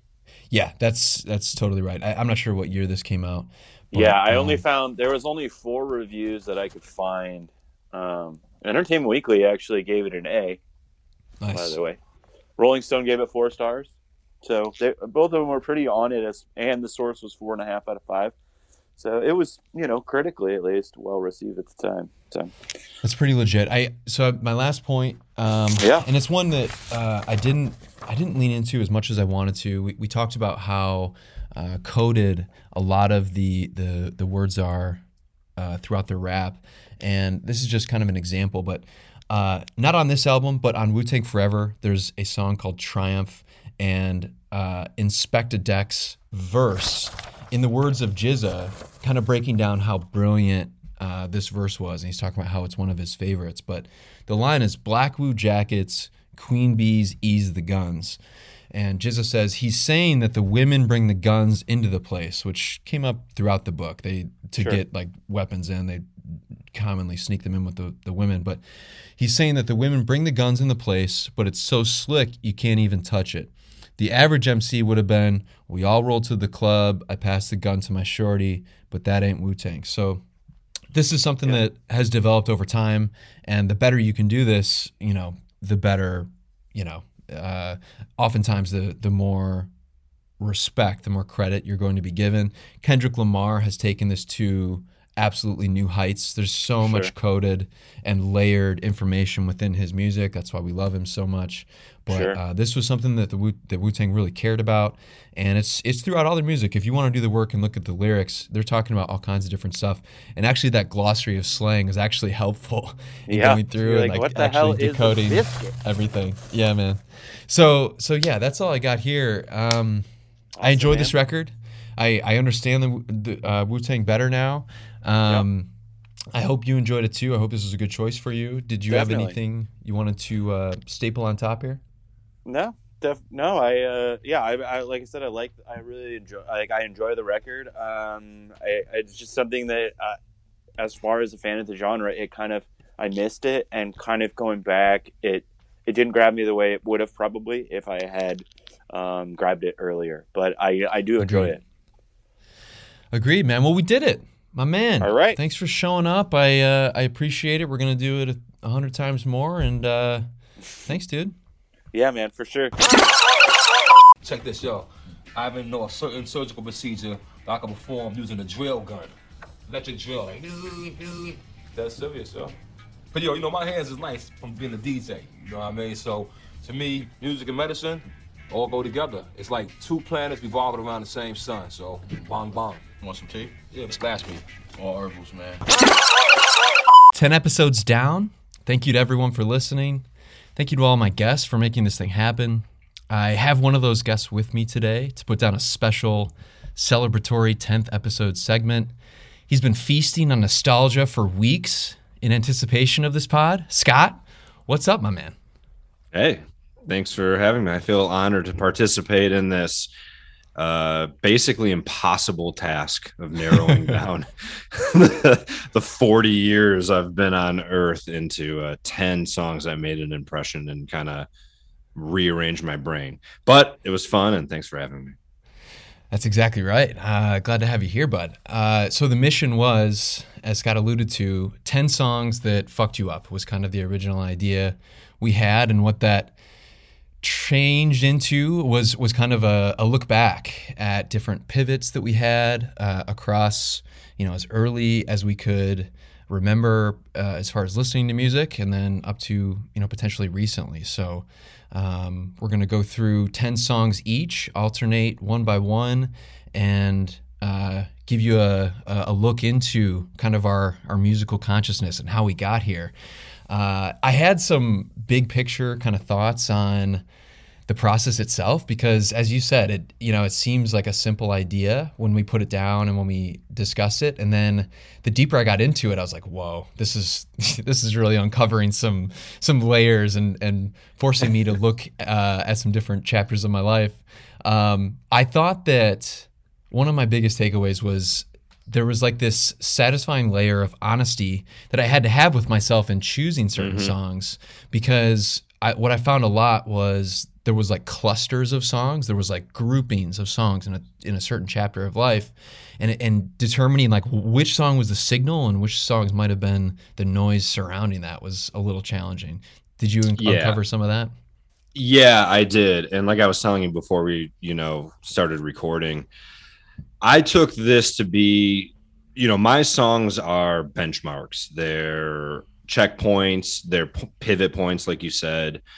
I could have picked any number of songs from 1994 or 1997 or 2004 or wherever I was, whatever was kind of getting me off at any point in life. Like you said, a lot of songs that are just clustered into the same time period. Yeah. We're both going to go chronological in our lives, not necessarily when these songs came out, although I think mine are pretty much in order. That's a good distinction. Yeah. Yeah. And so I took the assignment as these were songs that changed the trajectory of my music taste or opened doors or set me on, a path that just included more. These are songs that kind of like opened my eyes and built out that breadth of musical knowledge. widened the aperture for sure. And that was where I Definitely. landed Yep. as well. One of the other things, and I imagine we'll touch on this throughout, but you guys talk about this on your podcast, the Is It Safe podcast. If you guys want to check that out, I highly recommend. Memory kind of sucks, you know? Like memory's like not nearly as good as we think it is. But what's so cool about doing this exercise was there's an undeniable kind of traceability to the exact song. You know what I mean? Like you can have all these memories and you remember them a certain way, and to you that's what happened. But with the music, there's undeniable, you know, this was the song that was playing, and you know, you can source that. And I thought that was really cool too. Yeah, definitely. This is what I looked like. This is what grade I was in. This is what female I was sweating or whatever. That's such a common through line, dude. Yeah, absolutely. Yeah, I've had to look back into some dark places while researching this. But once we get to, you know, once we get to 2000, once we get into the 21st century, I feel more comfortable. It does. It bears mentioning that I'm like, how much older am I than you? I don't know if that like matters, but dude, I'm turning 40. I'm turning 40 tomorrow. Okay, nice. Happy early birthday. Thanks. I am turning 36 this year. So okay, 4 or 5 years. I thought we were a little further apart. So okay, not that bad. I was just wondering if we were coming at. I thought you were 5 to 8 years younger, but yeah. So we were coming into our musical consciousness like kind of similarly. Similar, but that 4 to 5 years can also be like a chasm. Big difference. Yep. That's the difference between like Blink 182 and, you know, like early Green Day or whatever. For sure. Yep, dude, you're exactly right. Those little tiny generational steps where you're like, oh wow, like you were getting into that as that's the exact time I was getting off of that boat or whatever. Yeah.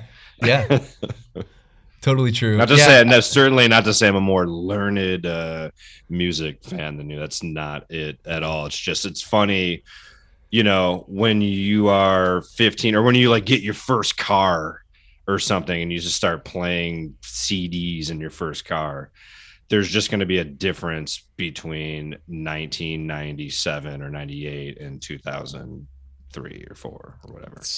Exactly right. Well put. Yeah.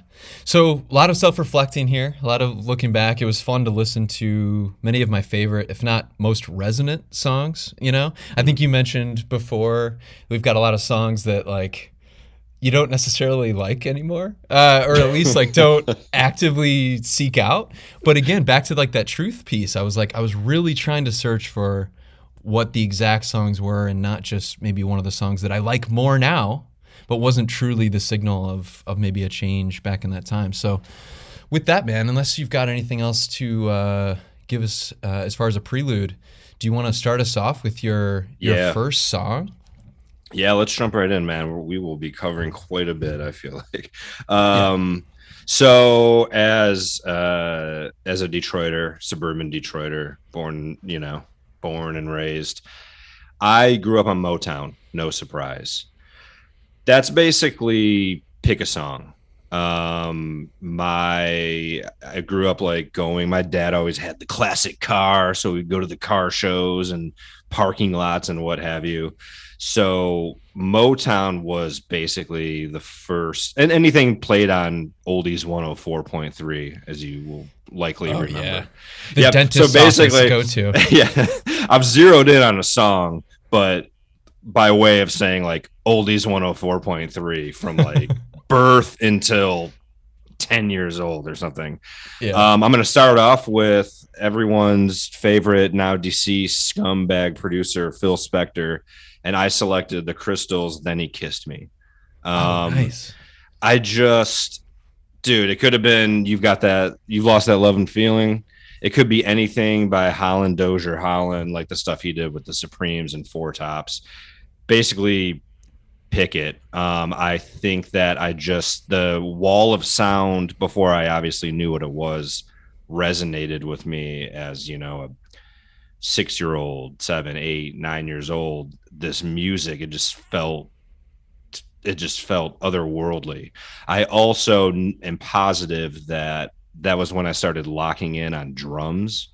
I'm a drummer, and I'm positive that that was instrumental in me gravitating toward the drums. Was just that I just always loved the beat. I always kind of paid attention to the cadence and the drum sound of a lot of those songs being played on that station. So, yeah, then he Kissed Me by the Crystals. Love that, like wall sound, girl group stuff. Phil Spector's Past notwithstanding. So yeah, anything. Pick anything, oldies, Motown, Holland Dozier Holland, but we'll just go with that song. Dude, you know what that song makes me think of? Of course, is the Goodfellas scene when he's going into the Copa and he's like walking through one of the best tracking shots of all time. Yeah, a lot of like heavy associations with a lot of the songs I have coming up with the music video, or how it fits into cinema. But that song rips, and like I said, anything like that. That was the first music that I consciously ingested, and it was just all around. Like that's all my dad listened to. Beauty, man. We're gonna paint somewhat of a picture here. So I tried to be pretty specific with the timing. So it's a little non-relevant, but I'm targeting August 1994. I was 8 years old.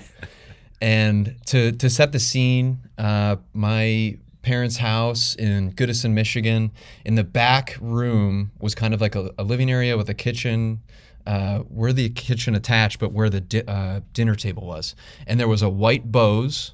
I know most people can remember those Bose CD players. There was a rather large stack of CDs. There's dinner cooking, family time, some dancing, but a lot more singing and just kind of grooving. And so the most resonant song from all the music that we listened to there for me was Sweet Baby James by James Taylor. My mom has always been a huge James Taylor fan. My younger brother's name is James, so we would sing the song, and like for some reason when I was 8, I was like, this song must be about my family. And well, some of the other stuff I had in kind of that cluster was my stepdad would play Sgt. Pepper's all the time. I didn't understand anything that was going on, but I do remember those sounds quite a bit. Al Green greatest hits, James Brown greatest hits. But James Taylor, as soon as I hit that James Taylor note, it was just a matter of picking a James Taylor song. And that one seemed to like really, really twist the knife the most poignantly. So, yeah. Sweet Baby. Yeah. What's the Carolina one? Carolina in My Mind was in contention. Mm-hmm. Fire and Rain, of course. A lot of the greatest hits ones. So, yeah, man, we're off and running. What's the next one? All right. Switching gears. There I am in 1991, and Pearl Jam's 10 comes out. Yes. So I know for a fact that Even Flow was the song that really hooked into me. I think it was released as a single. I think it was the third single. So it may have came out in, I think, early 1992. But I remember specifically my parents would go to Put-in-Bay, which is essentially like downriver Cancun for like young parents. Like it's where parents, it's like where your suburban Detroit and suburban like Cleveland and Toledo parents would go to just act a fool. Yes. And so my dad and mom and uncle would go out there with some of their friends, and we would be left with my grandmother, in the hotel room. And so Even Flow just it exploded onto me. Like, this is where this might be, and this is one of the few that I don't know that I love this song anymore. It's still good. I don't feel like I have to apologize for any of these songs. Yeah. But this may have been one of the most important, because this is the moment as a 9-year-old, maybe 10 years old, where I took agency over my own musical tastes. Huge. Love Motown. love that sound. I loved everything that I was hearing up until I was, a 9 or 10-year-old. But that song specifically is where I thought to myself, okay, like, I love this. My mom and dad don't love this. No one in, my family knows what this is or cares anything about this. And I took hold of that, and it felt empowering in a way.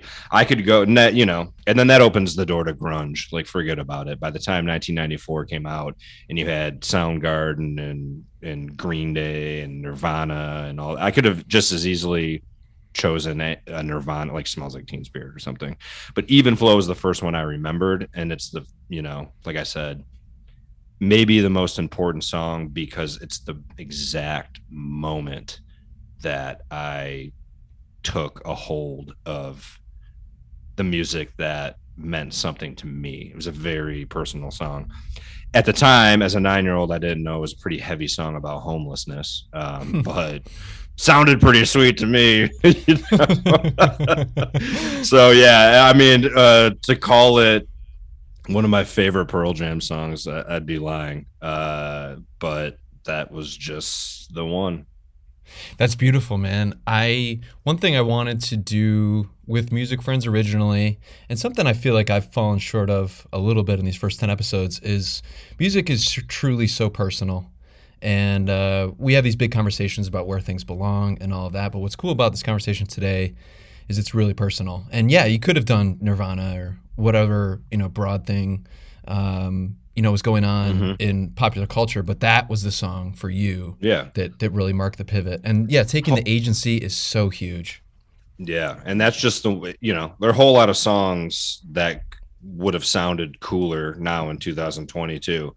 But it is so damn specific and personal that I would feel like I was doing this, project and this exercise a disservice by not just copying to the fact that was the song in 1992 that just blew my brain out.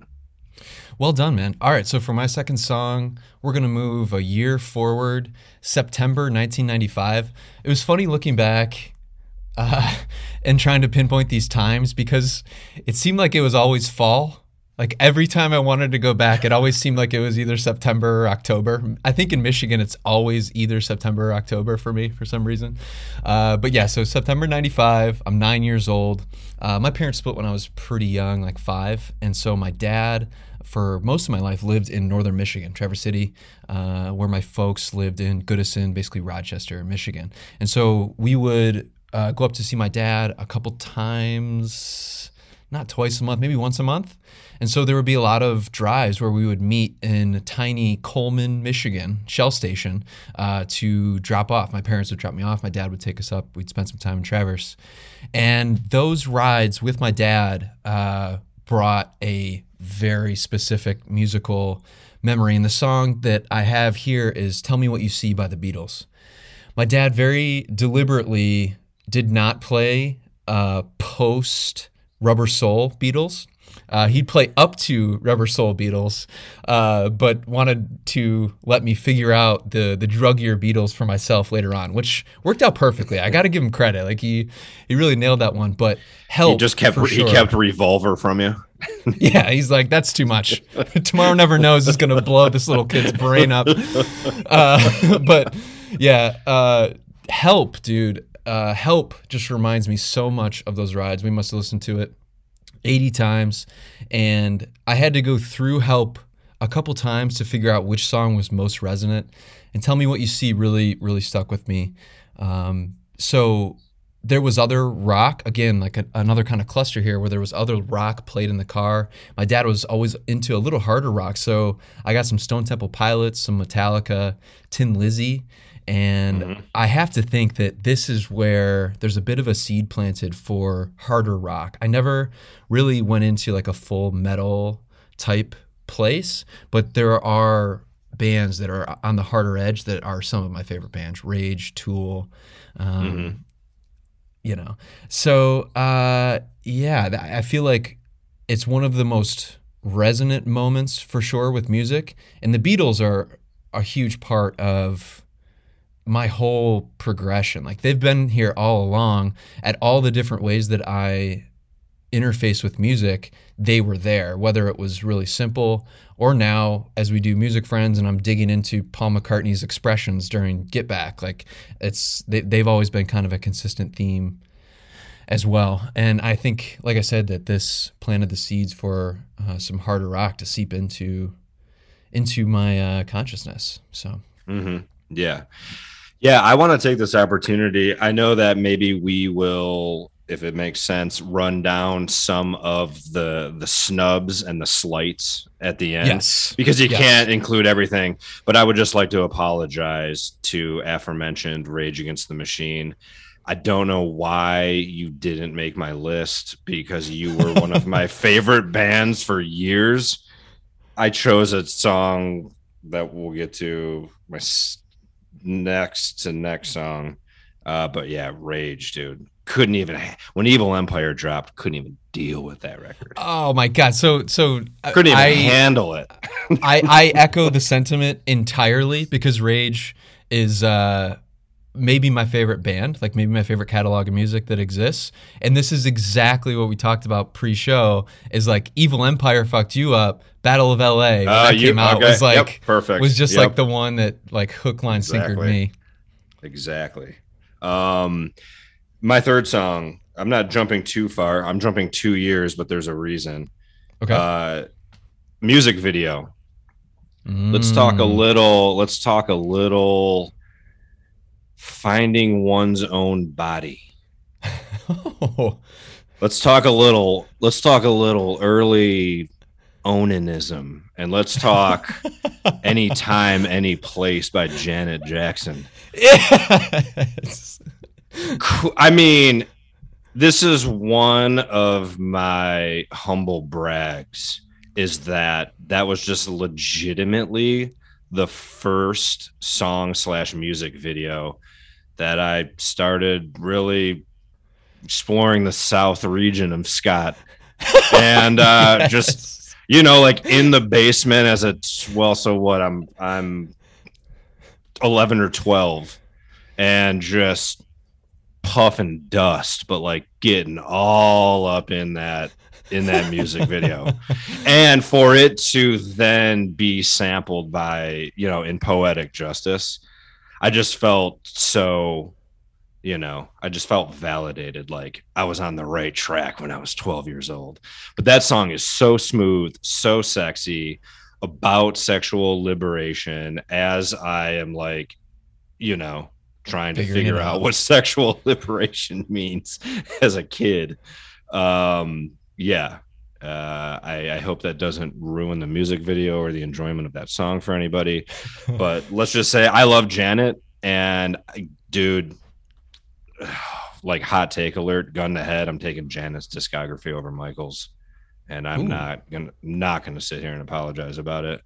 Like Rhythm Nation and Control, and this one was off Janet, the self-titled, Velvet Rope. Those records absolutely bang, and they're just, I don't know. I'm just a Janet guy. So I am proud of myself and proud to admit that Anytime, Any Place, for a whole bunch of flustered reasons, is my third song on this journey. I love it. We're getting very real. We're getting real, dude. There's just no other way to say it, man. I appreciate it. The corollary for me would have been like, it was basically like the white girl singer era. So it was like Christina, Britney. Yeah. Robin had that one single or that one album, 97, 98. So that was around when I figured out that you could, you could do these things. You were putting those pieces together, so to speak. Yeah. It's like, wait, I could just do it? Game changer. Literal game changer. Yeah. All right. So for my third song, and this is a big one. This is July 2001. So 8 days before my 15th birthday. I can actually drill this one down to the day. This is the in anticipation or in lead up to the Blink-182 concert at Pine Knob, touring their Take Off Your Pants and Jacket tour. In the lead up, Zach and I found this band New Found Glory that was going to be opening up for Blink. And we came across this song, Hit or Miss by New Found Glory, which that level of discovery, you talked about finding your own sovereignty in music and that pursuit, which I think now is like lost. Like to do the old man thing, the pursuit of music was a real thing for before streaming and digital stuff. Like you had to sometimes like really dig deep to try to find like music. It was a lot more scarce. So finding this song that was so cool and we loved listening to so much, it really felt like the signal that I was trying to chase for the next like 5 years with my emo pop punk thing.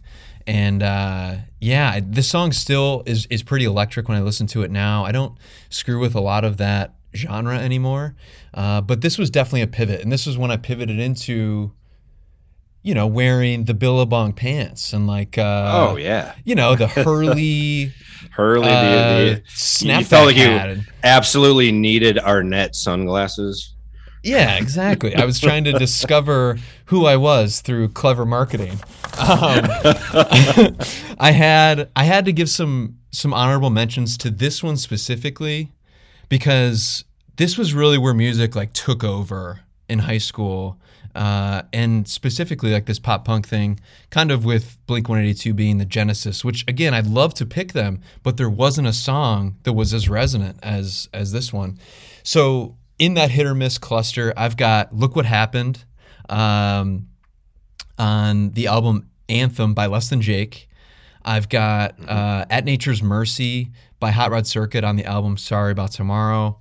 Ups and Downs by Saves the Day, and then Heart Transplant by Punchline, which is just the most emo, it's just like stereotypically emo song that it's like a little hard to listen to now, but at the time just meant so much.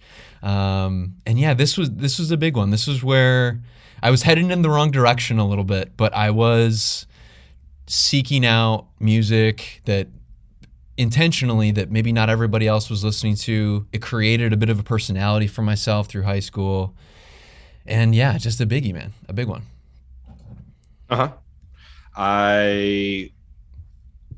It's Through the Looking Glass, dude. My next song is Blink-182, damn it. There we go. Yes. Sorry, not sorry, but this is just so an interesting sidebar. Band that I've seen the most live, beyond the shadow of a doubt, New Found Glory. Wow. Okay. I've probably seen them 12 to 15 times in my life. Wow. Like, just, yeah, I don't even know if we talked about this, but suffice it to say, this was just the beginning of, like, the plane took off. Like, we left the runway at this point. Then it was just, you know, I had grunge and I loved, you know, Nirvana, like I said, Nirvana, Offspring, Soundgarden, Smashing Pumpkins, all those bands are really important to me. But this, exactly like you said, just kicked off the next 5 years. It was punk, emo. I called it suburb punk. Blink-182 is like suburb punk. It's like it's like, I didn't like the first wave of punk. It was before me. And like the first wave or two of ska. Damn it, just kicked open the New Found Glories of the world. The Fat Record sound, the Lagwagon, the No Use for a Name, anything just like melodic pop punk. Yep. Ska went along with that. Less Than Jake, Goldfinger, Catch-22. I mean, the list just goes on. And then it ended with probably turn of the century, more emo, like Saves the Day was one of my favorites. Yeah, so I just remember, again, with the video, that was 97.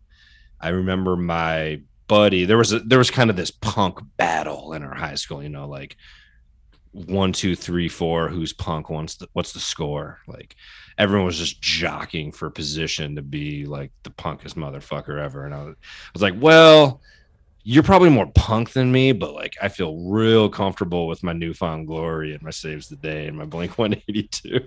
Yeah. So that was me, dude. Like frosting the tips, but using a lot of hair gel, going to a punk rock show like once a week. You know, my parents were awesome at just kind of trusting me to go down into mid to late 90s Detroit with my, you know, just friends and commit tomfoolery and you know, I don't know, like we emerged pretty much unscathed. And yeah, punk and pop punk and emo and ska, like you said, not gonna go back and like listen to a ton of it, but when I'm feeling particularly nostalgic or it's a windows down in the summer kind of day and like who gives a rat's ass, it's time to just get some energy out. Yeah, I don't know, dude, that could be like, that's a good vibe for an afternoon. It's the immediacy. I've been thinking about this a lot.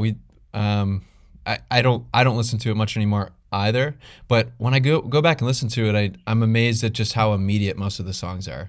Everything that's wanting to be conveyed is conveyed in real time. You know. Yep, in 2 minutes and 45 seconds. Yeah, yeah, and just to put a bow on Damn It, that was a big song for me too, and I came back to it. It sounds like you were kind of ahead of the curve because that was pre Blink-182, nuclear Blink-182. That was on Dude Ranch, and that was before Enema came out. Enema came out and blew up, went like a million times platinum, and yeah, I think What's My Age Again was the lead single on that, and then All the Small Things. But yeah, as far as Damn It, shout out Can't Hardly Wait. With Jennifer Love Hewitt. Oh, Jennifer Love Hewitt. I had a Jennifer Love Hewitt poster on my wall, and let's just say that she took the place of Janet Jackson for me. Talk about taking agency over yourself. Indeed. All right, so number 4 for me, and this is it's pretty similar timeline. So the last one was 2001. This is October 2002. I'm 16 years old. Driving now, you know, some of that personal agency is coming into play. And my dad had given me all of his Led Zeppelin CDs to listen to. I don't remember what the spark was there for me. Maybe I just wanted to listen to the music my dad liked or whatever. But literally in a row, he has all the Zeppelin CDs. And so I went and chronologically listened to them, which is something I do now with big artists to try and put together a playlist and try to understand artists better. But this is really the first time I had done that, especially with an older artist. And so the song specifically is Good Times, Bad Times, Led Zeppelin, which is the first song on Zeppelin 1. It is the first Led Zeppelin song. The in the days of my... And so like every time I hear that, because I remember putting them on by myself, and this is another conversation about agency. I'm in my room at night with my Discman. I put the CD in and I'm listening to it on my headphones, and I'll never forget those first tones of that song. And then from there, I've gone on to absolutely love Led Zeppelin. Haven't done it with my music friends yet, but definitely will. And yeah, I mean, that private life, like something you never really thought of when you were a kid, but you start to seek it out more and more, especially when I'm 16. I'm trying to get away from my parents.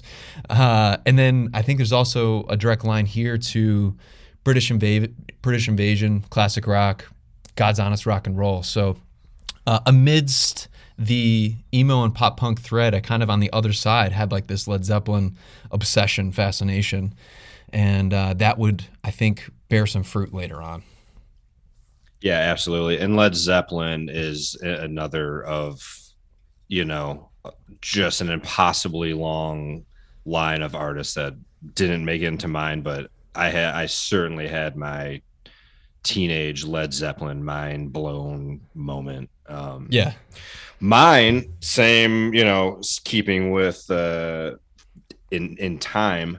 2001, let's talk a little indie rock. I mean, you trade in punk and emo and ska for indie rock. So obviously Someday by The Strokes is, I mean, if that's not, well, shit, what was the first single on that? I think was Last Night? No, Last Night was the second, and then the first one was I'll work on that. Whatever. You want to keep rolling? Google that. But I was resistant at first. I don't know why. My friends jumped onto Is This It? it was all anyone can talk to in the fall that year. You know, college starts. That was my second year of college. Everyone's so on it that my contrarian, you know, disposition just kind of kicked in, and I'm like, well, I don't know. Someday was the third single release, and I had just acquiesced. I'm like, there's no point. This is actually perfect. My best friend in college was just like, dude, get on the boat. Like, what the hell are you waiting for? And obviously that's just, now we're talking everything that happened in that first push of indie. Interpol, Arcade Fire, insert any band, Block Party. I mean, 2001 to 2005, like, just pick an artist. I played drums in our little dance rock keyboard band in college, and we like were, you know, mildly known around Michigan State, and it was just it was just kind of a swaggy indie rock kind of college experience for me, and that was the first song that just kind of cracked open the whole indie sphere. So yeah, the Strokes. What else do I got here? I mean, anything like Meet Me in the Bathroom. That book is pretty great at capturing that moment. So a lot of those artists that are mentioned, The National and stuff like that. I mean, I love those bands, and any of them could have been included. But again, I adhered to kind of just the first song, like the moment that it switched. So yeah, that would have been Fall Semester '01. Bro, I have too many thoughts. First of all, it's too much to say about that. I'm gonna have to stop the podcast now. But the first thought is Hard to Explain was the first single on the record. So next thing I was gonna say is, holy shit, did we go down the same path with this? I'm starting to think about free will and whether we actually had any choice over what happened in our musical choices, because clearly we were just on kind of the same track. Yeah, you got to experience that 2000 rock renaissance in real time.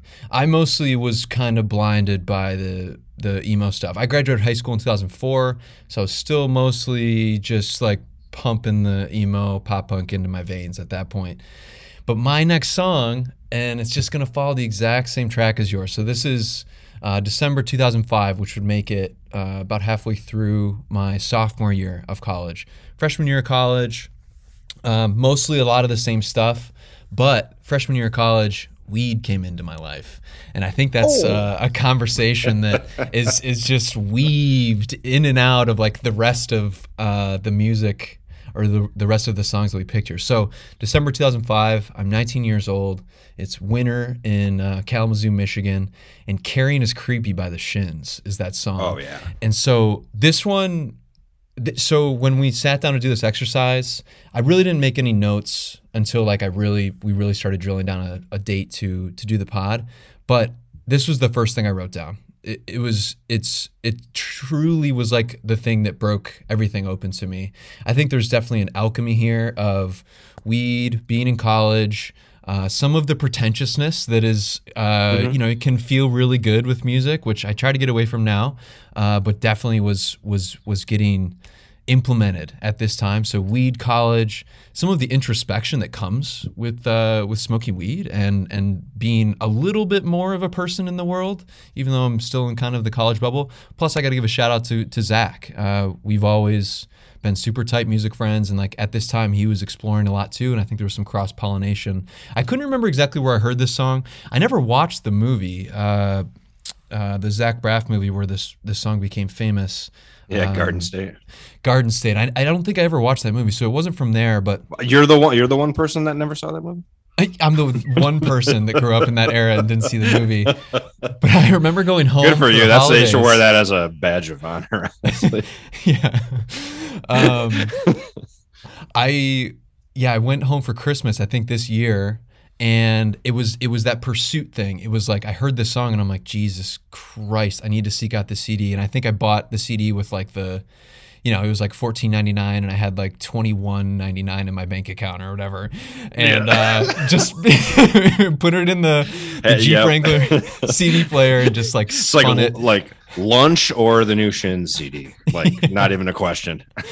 Dude, there's this story about Hendrix buying Blonde on Blonde with literally his last like $6 or whatever. I think about that a lot, but yeah, so this one fucked me up. This one was like, okay, I don't know, like some of these lyrics are pretty specific to the point about, what Mercer was thinking, but some of it leaves a lot more to be discovered. And I think that dynamic started to get into me. And again, with Weed, this allowed me to open or at least deepen connections that I already had with The Who, with Jimi Hendrix, with Pink Floyd, these bands that are kind of prototypical college bands.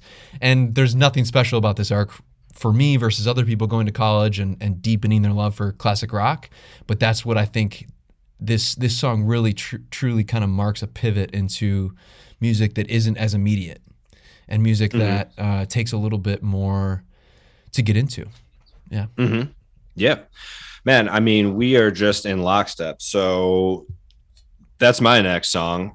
And in 2003, I took the summer. It was my, I think the actual song. No. What? Oh, the song. My song coming up is the song that kicked it open, and I'm like, okay, I can listen to everything now. Sorry. Big weed year. In 2003, I took the summer off, like to go kind of live at a buddy's place in North Carolina. One of my good friends in college, his brother had a house down there, and he's like, yeah, you idiots can just like spend the summer in North Carolina and have a ball.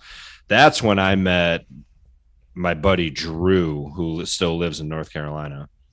And shout out Drew, dude, he and his friend Andy, two most knowledgeable music heads ever. And I'm 21. I'm starting to get my footing. I think it's like really cool to listen to, the yeahs and shit like that. They're like, yeah, we listen to all that too. But have you listened to all this? Just walls of vinyl records, like every dude has got like every CD ever. Like it was just, this was my moment. This is when I discovered Talk Talk, yes. which was my music friend selection. Would be remiss not to bring it back, but also just add a little context because I don't think I did before. I mean, The Rainbow was the first song I heard. First song off my favorite record, Spirit of Eden. Thanks to Drew and Andy and their admitted pretentiousness. They were pretty insufferable. But I just had to kind of like, I had to just roll up my sleeves, take the hits, and just realize that I was in the presence of two dudes with encyclopedic knowledge about music. And I just had to learn. And this is really when, like you said, the moment at which the doors completely blow open. And yeah, in the summer of 2003, just on that record, you get like jazz, improv, like post rock, ambient, like all these elements. And so we'd sit around, weed was certainly involved very heavily, and just listen to vinyl. Like he's the first dude I knew that just had a massive vinyl collection. Vinyl's resurgence, I feel like, happened in 2007, 2008, which is basically around the time that I started buying vinyl records. I did have some vinyl back in the punk days, like, mail-in catalog kind of stuff. Nice. But yeah, this is really the moment where I'm like, okay, I'm overwhelmed, but it's comforting to know in a weird way that everything is on the table and I can just careen through any part of the musical universe and find something of value.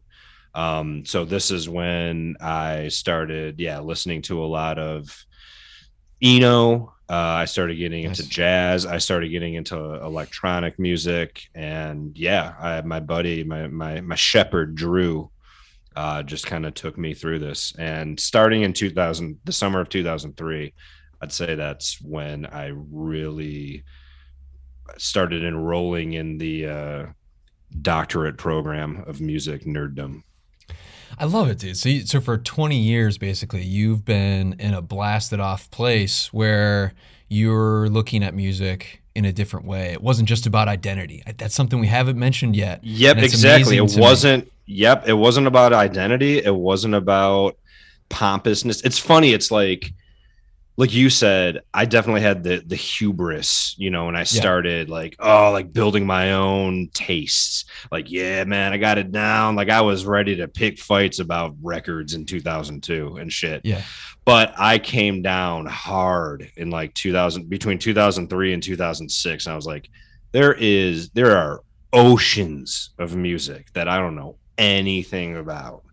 And that was the point at which I started listening to more complex music, like music from all corners of the world, and being a lot more humble about it. Because once you realize how big music is as an art form, I mean, it just goes everywhere. You realize how small you are. And it's actually kind of comforting to know that, no, idiot, like, you don't know a fraction of what you think you do about music. Yeah, I totally agree. And I was going to save this, but I'd be remiss to say that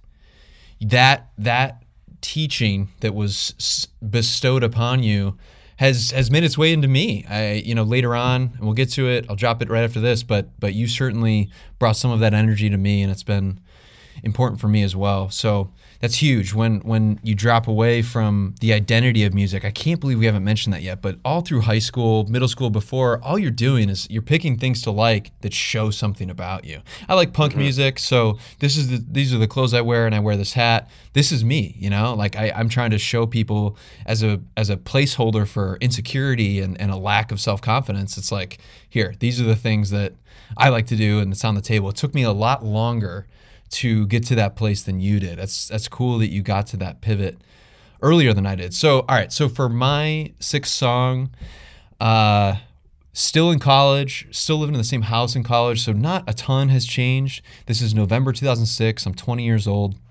And I was lucky enough to get a internship with classic 90s hip hop through my friend Matt Schwark. Him and I met and connected over smoking weed and playing video games.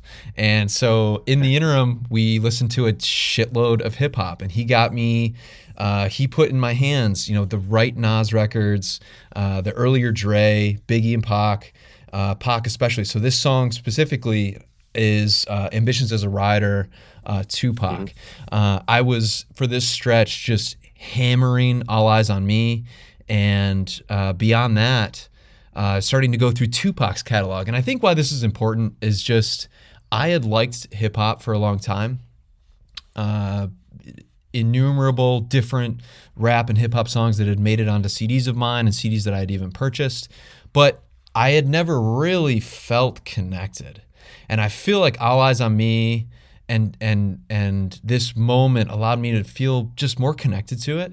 And that's gone on to be a pretty cool arm of the music I listen to. It's something that I like to flex as often as possible. I feel like that first connection with it started here. And there was a lot of songs I could have put it to, but I feel like this is the one I listened to. And even on All Eyes on Me, there's probably 10 songs I like now more than this one, but I played Ambitions as a Rider 3,200 times this month that I've been here, like just constantly.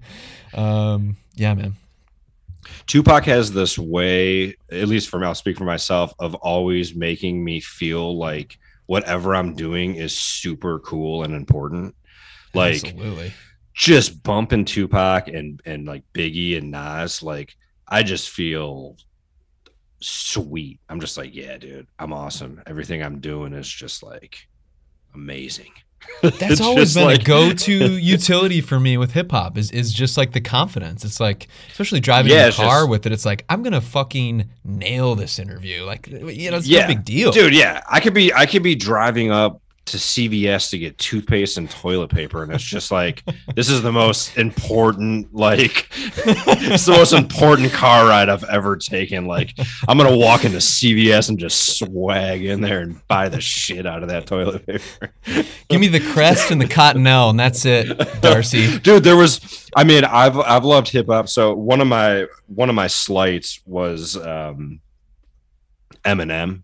I liked hip hop and like rap before that. I slighted Eminem. I am also in the process like slighting, Biggie and Tupac and all that because I loved that shit in 98. It's just like, dude, every song can't be from like 1998 that I'm coming with here. So I definitely hear you on the like hip hop and rap tip. My seventh is when I really started getting into like country and folk and psychedelia, like on a different level. One of my favorite artists is Lee Hazelwood. I have kind of I have like a trio of it's the holy trinity of like my country singer songwriter world. It's Lee Hazelwood, it's Townes Van Zandt, and it's Mickey Newberry. And those would be three of my favorite artists forever. But there's a record by Lee Hazelwood called Cowboy in Sweden. And it's just like trippy and it's dark and it's sexy. And it just really kicked me off with like all things like cool country, outlaw country, psychedelia, because this is a genre that I cherish now. And it's like that moment where something gets turned on, and you're like, it's like the kind of when people are like, oh, like remember I like everything but rap and country used to be a thing that someone would say. It's like, well, I mean, okay, what the hell are you actually talking about? So this was either 2003 or 2004 when I discovered it. It was in that era. And I'm like, oh, okay, like there are country, quote unquote, country artists, outlaw country, whatever, psychedelic artists that are making music and that I just love and cherish. Like Townes Van Zandt is a genius, and like, I could have put one of his songs on there, but this is just one. I had to include this because this is when a whole genre starts to click for you, like an entire new world that you were otherwise just closed off to. It's like jazz. I mean, it's so large, you almost don't even know how to approach it. You don't even know how to like, interface with it. You're like, where do I start? Okay, I'm going to start with whatever, Miles or Train or insert any artist. I just was lucky that in the sphere of country and like folk singer songwriters, I zeroed in directly into what made sense for me. And yeah, Lee Hazelwood did that for me. Anything off that record, I chose the song The Night Before. But anything off Cowboy in Sweden by Lee Hazelwood, formative record, always going to be a top 20. And again, just gave me more colors on the palette to work with, still, you got to be open to the fact that you just don't know everything. And yeah, those three artists especially really just gave me a lot more color to work with. I feel like you were Carmen Sandiego, and I'm just like following behind 3 steps too slow, and I just like keep coming up. Well, like I don't have it written down as a kind of main awakening, but there was a moment in 2016, 17 when I was chasing down alt country, and it was the first time I was really pursuing country as well. I don't think it was ever in contention for one of these songs, but yeah, man, it sounds like he sounds a little like proto Sturgill, and Sturgill's been just huge in my life over the last 5-6 years. Yeah, I mean, he wrote These Boots Are Made for Walking. That's what he's best known for. He did a record with Nancy Sinatra. appropriately called Lee and Nancy. But yeah, I mean, it's fun to just kind of add things to the repertoire, you know. Yeah, it's the curiosity, man. And this goes back to the identity piece too. It's like when you're younger, was it cool to listen to country? No, hell no. No, of course not. So like you avoided it. It's like you screwed yourself by being myopic. If you said that to someone, you know, they'd be like, "Oh, this guy is a fucking loser," you know. Yeah. So you avoid that, but then later on, as you've already blasted off here, you're able to look at these things and just be like, "Oh, this is interesting. Oh, this is interesting." So that's cool, man. My seventh, an artist that has been named thus far, and this is another big pivot, another big cluster of music. This is like later college. You know, new group of friends, established myself in Kalamazoo. It's 2008. I'm 21 years old. You know, hitting the bars, being a numbskull, doing all these things. But a lot of, so like the echoes of the early 2000s rock stuff hit me around this time, you know, 4 to 5 years late. So this song is Rich by the Yeah Yeah Yeahs, which is on that first record of theirs, Fever to Tell. Also in this cluster, Arcade Fire. This is when I really started loving Arcade Fire. Interpol, Kings of Leon, Decemberists, Raconteurs. That second Raconteurs record, I remember Zach was at class and iTunes surprise dropped it. And I texted him. I was like, "Hey, motherfucker, I'm listening to a new Raconteurs record right now. What are you doing?" This is when Tool came into my world. Stevie Ray Vaughan came into my world, and this was for me the rise of music supremacy. This was when I was like, I know a lot about music. You think you know a lot about music? I know a lot about music. And it was unrealistic, and it was really just mostly relegated to kind of the rock realm. But it was definitely like if not the height of the pretension, it was when I drove up to the plateau and then continued to walk down it. So, yeah, a big one. And I this is actually a song I still really like. I really like the Yeah Yeah Yeahs. How do you feel about them? I don't know that we've ever talked about them. Yeah, they're great, especially those first few records. I was totally into. Those were, well, you know, circle back to the, you know, New York conversation, the Meet Me in the Bathroom era. Yeah. You know, Fever to Tell was huge. My buddy and I would just blare that record and play drums to it in aforementioned friend's brother's house. It was just afternoons of pot and just smashing on the drum set, just carrying out, just tearing up the kit, and just what kind of just BS can we get into like immediately? From the book, I know we both read Meet Me in the Bathroom. I remember a lot about when she was talking about making this record, about making Fever to Tell, and like a lot of first albums, there's a long story usually about, you know, the relationship with the record company, keeping the band together, making sure you pick your best songs. That's why a lot of times that first record can be the best. But then I remember her saying specifically that they were in misery writing the second one, Show Me Your Bones, which I liked a lot. It was a lot poppier, but I liked it. But then ironically, they released an album in either this year that I'm speaking of, 2008 or 2009, called It's Blitz. And it was more electronic. Heads Will Roll is on there. Skeletons. Yep. It's a fucking amazing album. I actually gave it strong consideration when we did our first Music Friends, because I was in a bit of a Yeah Yeah Yeahs hole. But anyway, man, this one marked a cluster of modern alternative rock and arrogance for me. Yeah, no, it's good. Yeah, the pivot points, man. My next one's it's another weird deep cut that no one knows, but Vinyl was 2008. Okay, some of my most like the things that please me aesthetically about music, a lot of it revolves around like space and you know, like just ethereal vibes. I'm really into chill music. When I started listening to records that kind of opened up, that like whatever you want to call it, humanness of the record, or just that tangibility, you know.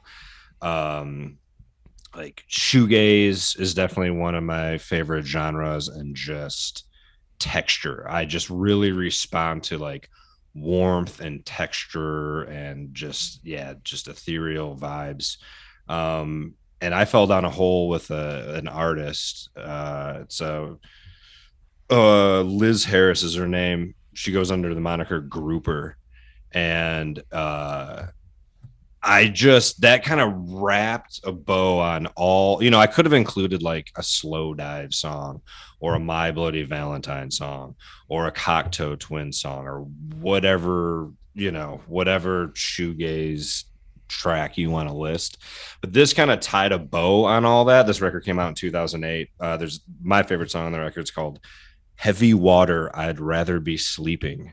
And it just kind of like tonally represents maybe like some of my favorite sounds on earth. It just sounds like it's coming from this beautiful place in outer space, and it's very heavenly, it's very warm, and it's just a textural masterpiece.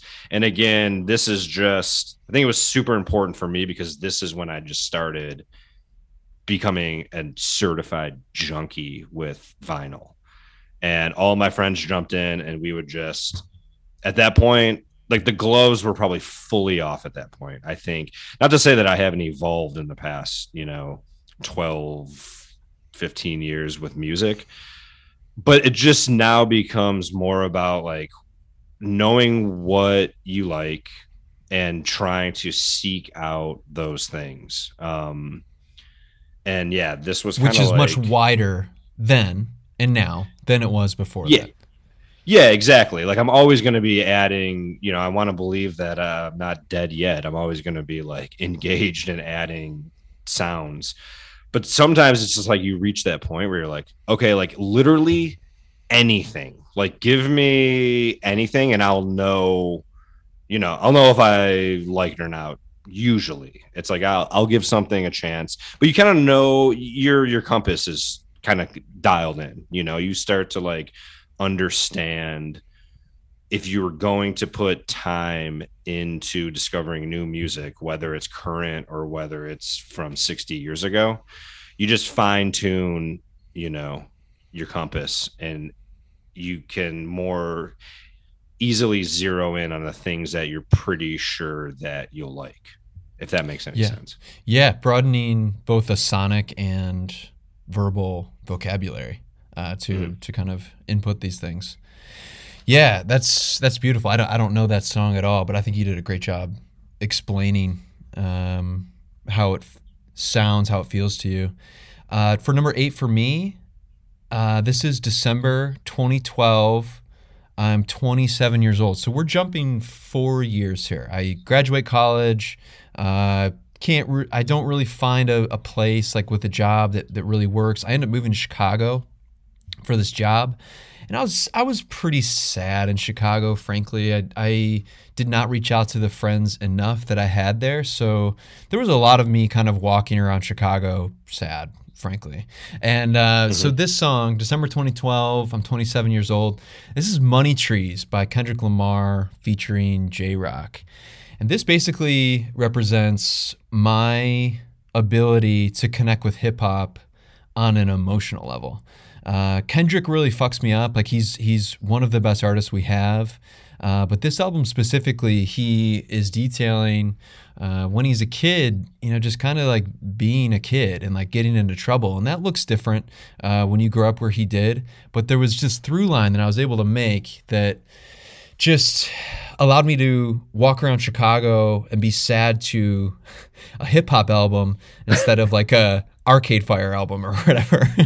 Yeah. So I listen to that album now, and it's a bit of a cringe. Like as great as that record is, but I listened to it so much, I leaned on it so much. It was such a crutch for me in Chicago that it's kind of a bummer. But Money Trees stands out the most because it's still my favorite song probably, and like brings me some joy. It's kind of an upbeat song. And yeah, so this was like the next level for hip hop for me. I think it's probably where I stand now, where it's not just a novelty genre for me. It's something that I can absorb and like give some real thought to, and specifically here some real emotion to. Well, oddly enough, my 9th song is Swimming Pools Drink by Kendrick Lamar. Oh, baby, yes. Oh man, right on cue. As if just in case anyone thought that we were colluding here. Dude, I don't know. I don't have, you know, you obviously, this is now we're like talking about associations you have with records. All I can say is like, despite having been a fan of hip hop, that record came out in 12. I mean, I was a fan of hip hop since, I don't know, early mid 90s. Sometimes you just know when it's time to crown the next king. And Swimming Pools was just the first one. It was just the first Kendrick Lamar song I heard. So that's why I included it. I actually considered Money Trees. I considered, you know, a couple tracks of that record. But yeah, suffice it to say, I don't have much more to add other than sometimes you just know it when you hear it. And Kendrick I'm all in on Kendrick. New record coming out in a couple of weeks, man. Like I'm here for every damn part of Kendrick.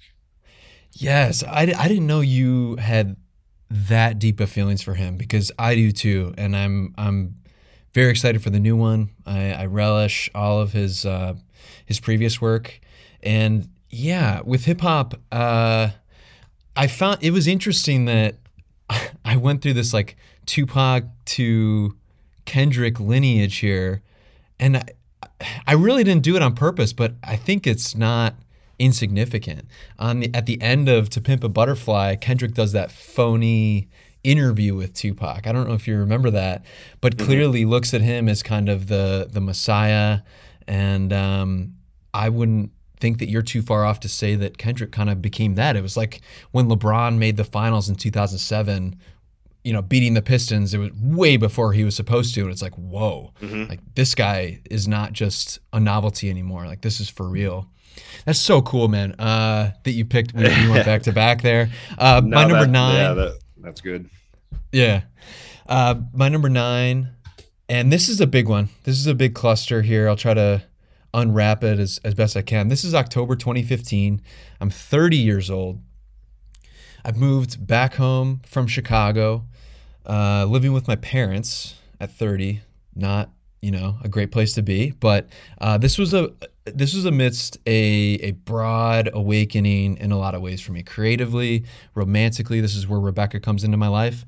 And Scotty, this is where you come into my life. So I'm bartending on weekends at Punch Bowl Social in Detroit, and there's a wide range of music being thrown at me. I keep forgetting to mention the song here, but the song specifically is "Cry" by Carly Rae Jepsen, and this is for me where I kind of break open the like music is not about identity thing. It's like you listen to what you enjoy, seek out things you enjoy, seek out things because they're interesting. I think that's a huge part of this too. So this is when Carly Rae, I never in a million years would have thought that that's an artist I would have liked, but she started making amazing pop music around this time. Emotion and Emotion Side B are both awesome records. So Carly Rae, this is when I start liking Taylor Swift too. Solange, you pointed that one Solange song that you fucking love, and it kind of opened the eyes for me too. Beyonce, Lemonade is about this time. So as I say this, it is to say that female pop just like blows up in me. MIA, I'd go on to enjoy SZA, Madonna, like dating back to Madonna, which we did for Music Friends. It just feels like I also was able to raise the ceiling for how to enjoy music, because this is when my wife comes into my life. And if I'm being honest, a lot of the female pop that she was into, I get into, we can enjoy it together. It creates this cocktail of like just joy, that we can enjoy together. And some of that was before meeting her and us connecting, but you know, a lot of it was before that too. So it's just kind of this beautiful meld that went on. And yeah, just a huge eye opener. I mean, this is when it's a little bit before this song is a little bit before that, but this is when I'd come and hang out with you when you were DJing at Punch Bowl. I buy my first vinyl record on the way down to Punch Bowl when you were doing some kind of special night thing for them. I can't remember exactly what it was, but I bring the first vinyl I've ever bought up to your DJ booth, and we played this Black Keys record, you know, which probably was, you know, not a great fit for the music that was going on, but, you know, fuck it anyway. And yeah, I just started looking at music differently, dude. And you played a role in that. Like, I looked at the way you talked about music and the way that you interpreted, interface with it, and the ego is just not there as much as far as, you know, other people that I talked to that I perceived to know a lot about music. And I think I really wanted to get there. I was like, I'm holding on to something that just like makes me feel worse overall. Like just bring anything and everything that feels good and be curious. And I think that's these last two are kind of like a 2-part finale where it kind of sets the stage for where I'm at and mostly where I'm going. Well, dude, that's a hell of a compliment. And like we already talked about, I certainly had people in my life that came before that helped me understand a lot of these things. Like, you know, I think I forget exactly how you said it, but basically it's about being malleable. It's about being curious and willing to learn and willing to, you know, find the beauty in new sounds and new textures and new artists, and trying to just experience a little bit of ego death and not being so firm and rigid, and understanding that like Robin bangs and Carly bangs and like, dude, it's all right. Like, again, it's like, you just kind of drop the identity thing, and then you just let your general overwhelming love of music guide you and teach you. And it's like, it never should be about learning everything. It should just be about remaining open. And yeah, like you said, I mean, the curiosity, that's one thing I hope if I live until I'm 100, I remain curious about things, you know, like that's the spice of life. Like, that's the stuff that keeps you going. I guess that's a good segue into, so we'll do Slighted, but I had a huge post-disco phase in like 2014. Okay. But I'm jumping past that. So we got Lamar in 2012, and I've been a Kung Fu Kenny fan ever since. But then there was a huge post-disco phase in 2014. So insert like Chic and Levan's Paradise Club and everything that goes with that, including like Philly Soul and Harold Melvin and the Blue Notes, and the list just goes on. And that was a big thing. But I kind of wanted to end it with something that came out this year, and I just wanted to bookend it in the way of saying that, yes, I regrettably will be turning 40 very soon. But damn it, I still listen to new music. And weirdly, this band, I've dreamt of this band 3 times, like in the past, since they dropped their latest record. And it's weird. It's like, I won't bore you with talking about my dreams, but just suffice it to say, like, bands don't show up in my dreams very often. Like, yeah. I mean, I don't know. Are you going Tommy Lee Jones at the end of No Country? I mean, here artists just they don't show up. Yeah, like I've crossed into, like, now we're in the dream world, and I just have to give up this idea that like music doesn't like belong in my dreams just because it's never been there before.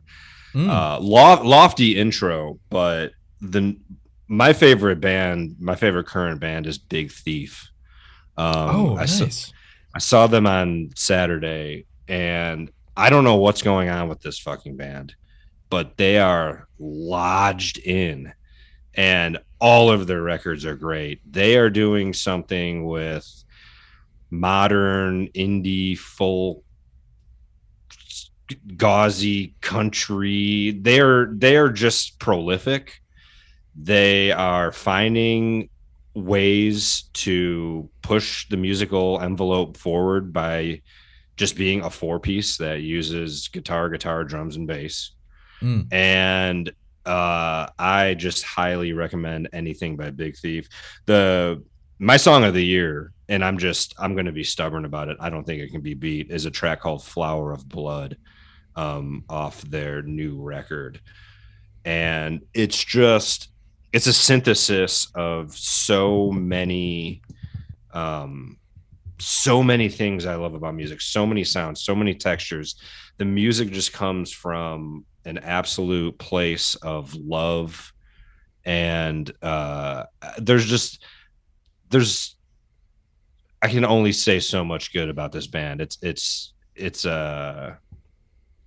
I don't know, highly recommended. I needed there to be a 2022 track on there, because if you're a music lover, you should always be looking for something. And I don't listen to quite the quantity of new music that I used to, say 5, 10, 20 years ago as it's coming out. But I hope to stay relevant as I move into my 40s, and Big Thief is helping me do that. That's a great thematic choice. I listened to that album, actually, and I don't know anything about them. I haven't listened to any of their other albums. This new one was like 20 tracks long. Yeah, I actually wouldn't start with this. I'd actually go in chronological order if you care to dig into it. And they don't have that much. They only have like 5 LPs. Nice. But yeah, this is the new one's not the place to start. Enjoyed, didn't move me, but it was like one of those where I listened to it and I was like, there's more here than I'm able to give. And I'm like, I'll have to listen to it another time. Like, I clearly, and the fact that you say they're a 4-piece actually surprises me, because that sounded like a lot of sound. I was picturing like like one of the fucking 12-piece Arcade Fire type ensembles that was creating this kind of sound. Yeah, it just sounds like that. It just sounds like you're listening to at least 7 musicians, but word. A lot of those are overdubs and stuff. A lot of guitar overdubs and stuff, but the 2 guitarists in that group are very, very talented. I feel like you landed this in a more poetic place than I did. My last song, as I was looking forward, to me, I hoped would represent the way aspirationally I was going to look at music going forward. And so this is March 2016. I'm 30 years old. This isn't much that far after the song before. So my wife and I broke up a couple times before we got married. This was one of the times where we were apart, and I went to Peru by myself to try and be sad, figure it out. And I remember being in my small hostel room in Aguas Calientes, which is the town at the base of Machu Picchu. And I'm doing a core workout using like the beams of the bunk beds, and like actually get this good workout in. And this song comes on that I've heard 1 trillion times, but just felt like it was totally fresh and new. And it's "I'm Looking Through You" by the Beatles, off of Rubber Soul. And all the lyrics just were so perfect for how I felt about, how Becca and I were at that moment. And so this, to me, opens up the period where I'm in now, and I hope to be going forward, which is just the repurposing, the digging, seeking to find energy from not only new releases, but maybe more often finding new edges in familiar places, going back through all these catalogs that we have.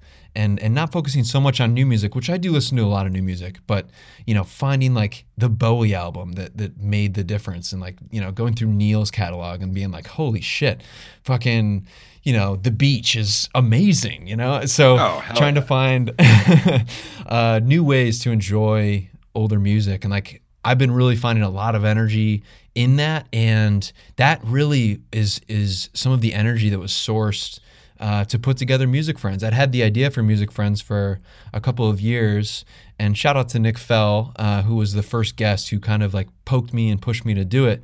But it was really about, finding this this way to enjoy all the time, even stuff that I've, in one of my lives felt a different way. I want to listen to it now and feel a different way. And so going forward, that's what I'm shooting for. That's what I'm hoping for, basically. Yeah, that's awesome. And just as poetic, like just gotta, be open and allow ourselves to change, allow ourselves to always remain like soft and, spongy to the world of music. Cause man. That's sort of a great way to end. Like people do change, and the way that you listen to music does change. And isn't that strange that something that is fixed, like a song's never going to be re-recorded, it's on the same record, sounds exactly the same, but it can give you new meaning, and it can be something different today than it was yesterday.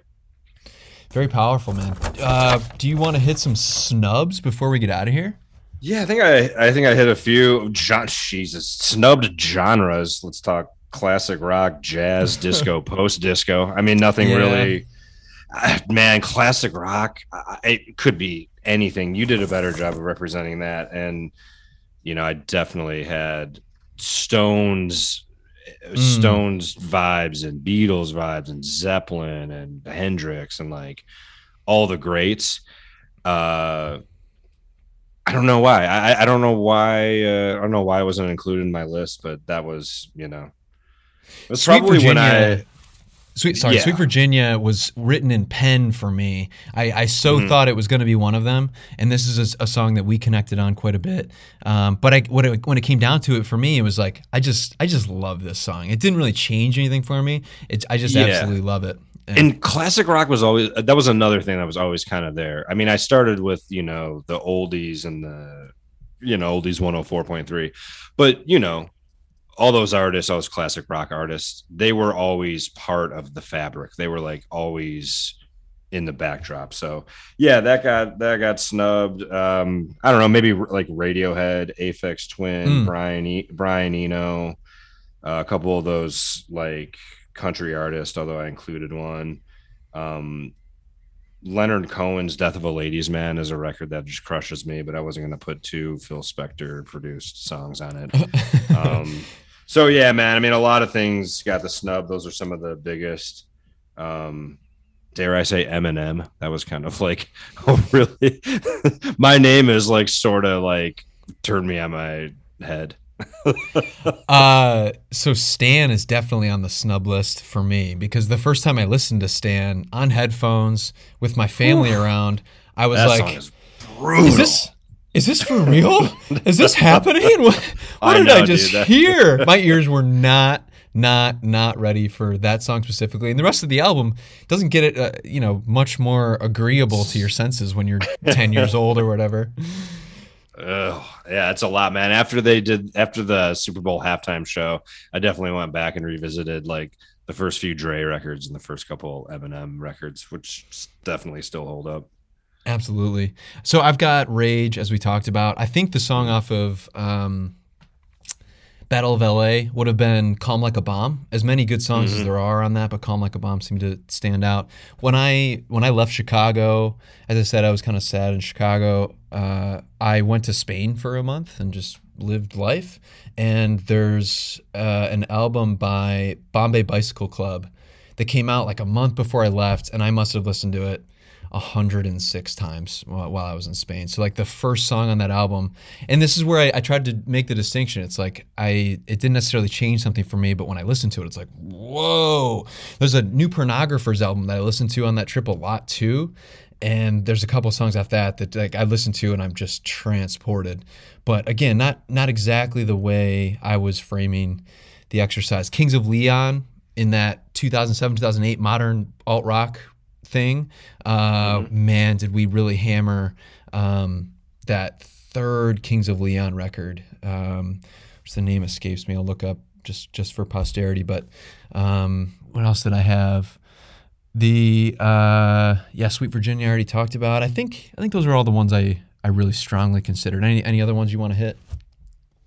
No. I mean, we're just gonna have to do some other version of this in the future, man. There's so much music, but yeah, agreed. I think that's good shit. We could sit here and talk for hours about this, but no, this was great. This was like a perfectly engaging and to a fun degree infuriating exercise trying to just whittle down like a sequoia tree of music into like a number 2 pencil. And so hopefully I think we did well. Perfectly put. If anyone else thinks this is so damn easy, they can try it themselves. Agreed. We started with this simple little idea, and little did we know that we were going to be dredging up all this other bullshit. Because of the Times is the Kings of Leon album I was trying to think of.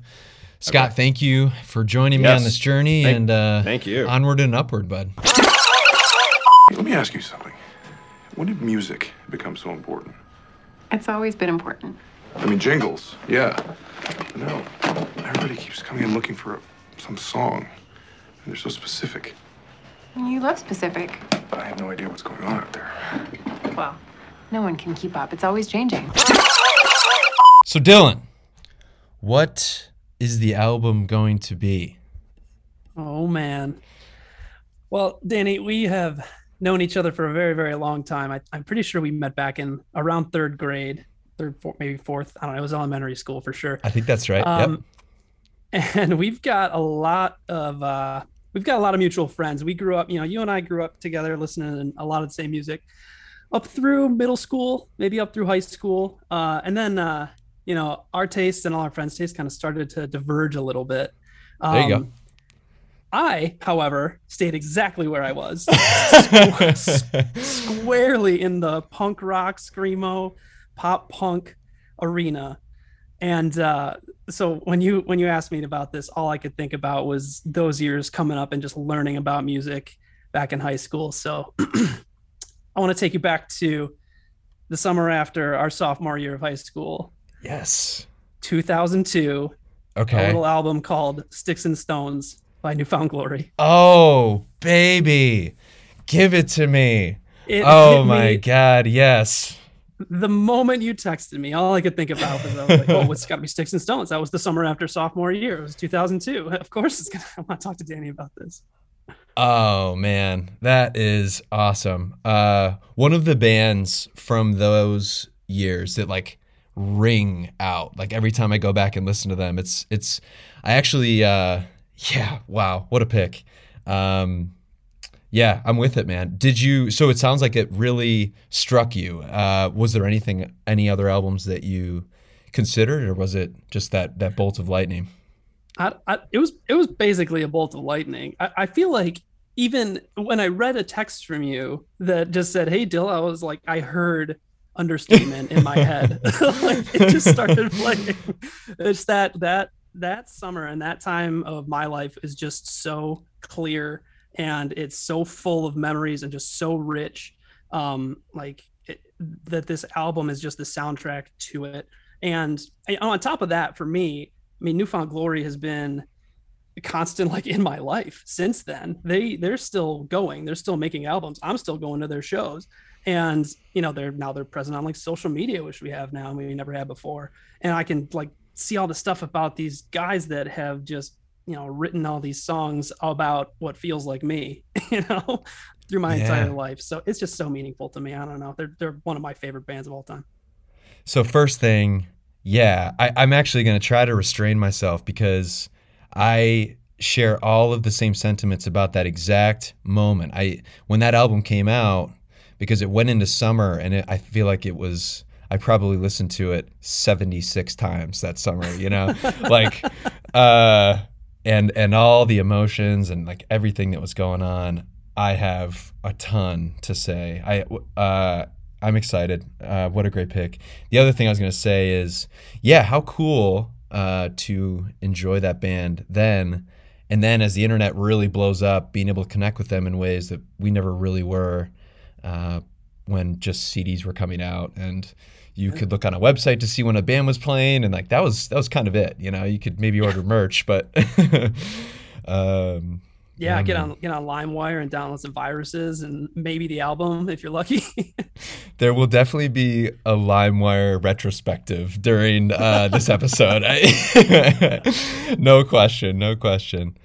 Dude, all right. So for my choice, I definitely went through much more of a process. I might have landed somewhere close to where I began, but I definitely went through kind of a roundabout. So I too started somewhere around all those albums that we listened to in your basement when we were playing Halo and shooting pool and hanging out, just like being in high school and talking about girls and whatever else. So the Blue Album by Weezer was one that I gave some very serious thought to.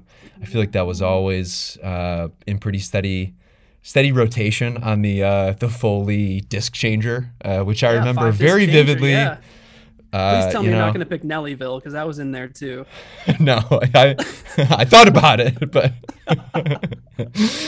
no.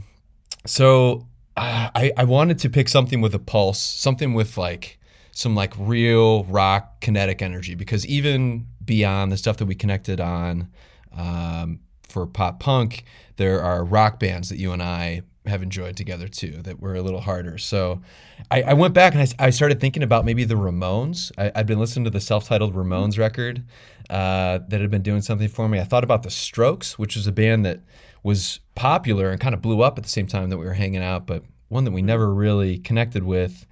And then the last kind of honorable mention that almost stole the show about an hour and a half ago, because I listened to it and I was like, oh man, no.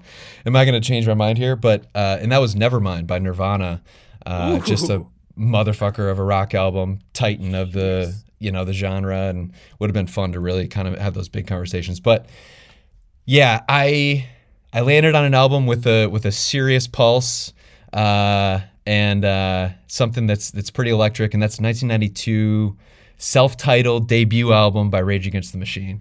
Oh man, are you kidding me? Yeah, baby. We're going there. We're going there, Dylan. It took 11 episodes to get to a Rage album, but we're there, baby. We're there. Oh my god. I am so honored, because I was like I okay, Sticks and Stones I said was a flash of lightning, but that was the initial flash, and I did the same thing you did. I worked around some other ones and got back to it. Rage Against the Machine, Battle of Los Angeles crossed my mind dozens of times as I was trying to think of this, and all I kept thinking was, I don't deserve Rage Against the Machine. I was like, this is for Zach, this is for Dave, this is for Weedy, this has got to be somebody. But I am thrilled with that pick. I'm excited to get into that one. Yeah, it serves a couple different purposes. I certainly know the record very well, but the real true genesis of the band, I don't know that well, and they're a little secretive, but there are definitely like clues as to their formation, and there's some other acts that kind of came up in that same bubble, like Cypress Hill and Tool, that were often associated. Even like Wu-Tang Clan, who I think they toured with, was just kind of like this weird moment of like angsty metal and rap and whatever else. So yeah, I'm very excited for that. Battle of LA has kind of been my long reigning favorite album. Like when people are like, what's your favorite album? I think for a very, very long time, it's coming into a little bit of question now, but I think it's still like the contender. Like it's just remained. It has like this purity for me. So the other thing I considered, which I didn't mention during the honorable mentions there, is just the other 3 Rage albums. I kind of was thinking about maybe which one to do, but we're going to start at the beginning. We're going to talk about how they got together, all that raw energy that's on that first record. Like every single song on that album is good. And we're talking about, honestly, if not my favorite band, at least in the top 5 of my favorite like catalogs or discographies. I've always loved that Rage's catalog is simple. It's like self-titled, Evil Empire, Battle of LA, and then they do the live album, or not live album, but the cover album, which they covered all the the different artist songs. And then they did a live album, and then I think they did a 20th anniversary for the self-titled, but it's all pretty succinct. Like it's like they have a couple albums. There's not a lot of bullshit, not a lot of fat, So again, we're going to start at the beginning. Tom Morello's career and explore that too, because then we got a lot of places to go. So that's true. like 10 other podcasts. That's true. And I welcome all of the things he's touched, because man, that guy is fucking awesome. Yeah. But dude, I'm super stoked. It is kind of crazy. Too. It took 11 to get to Rage, but man, we're gonna go there together. I'm shocked, and like I said, I am honored. I'm really looking forward to digging into this one. I have plenty of memories of blasting Rage Against the Machine in the Durango or whatever car. Durango, baby. Yes. And it wasn't always self-titled, so I'm excited to dive into this one and learn a little bit more about it too. Because that was a little before. I mean, we were listening to Rage when it came out. We had to go back to grab that one, right? That's exactly right. I remember I liked Battle of LA relatively in the time that it came out. I remember that was like 8th grade. I think 99 was Battle of LA. And I remember people had it, and that was when I really started listening to it. But it wasn't until really maybe late high school, but mostly college, that I looked back and looked at Evil Empire and the first one a little bit. But well, good shit, man. I couldn't be more excited. 2 excellent choices. Me too. We're taking it way back. Forget about this new age music. We don't need any of that crap. Yeah, bro. 20, 30 years. Fuck them.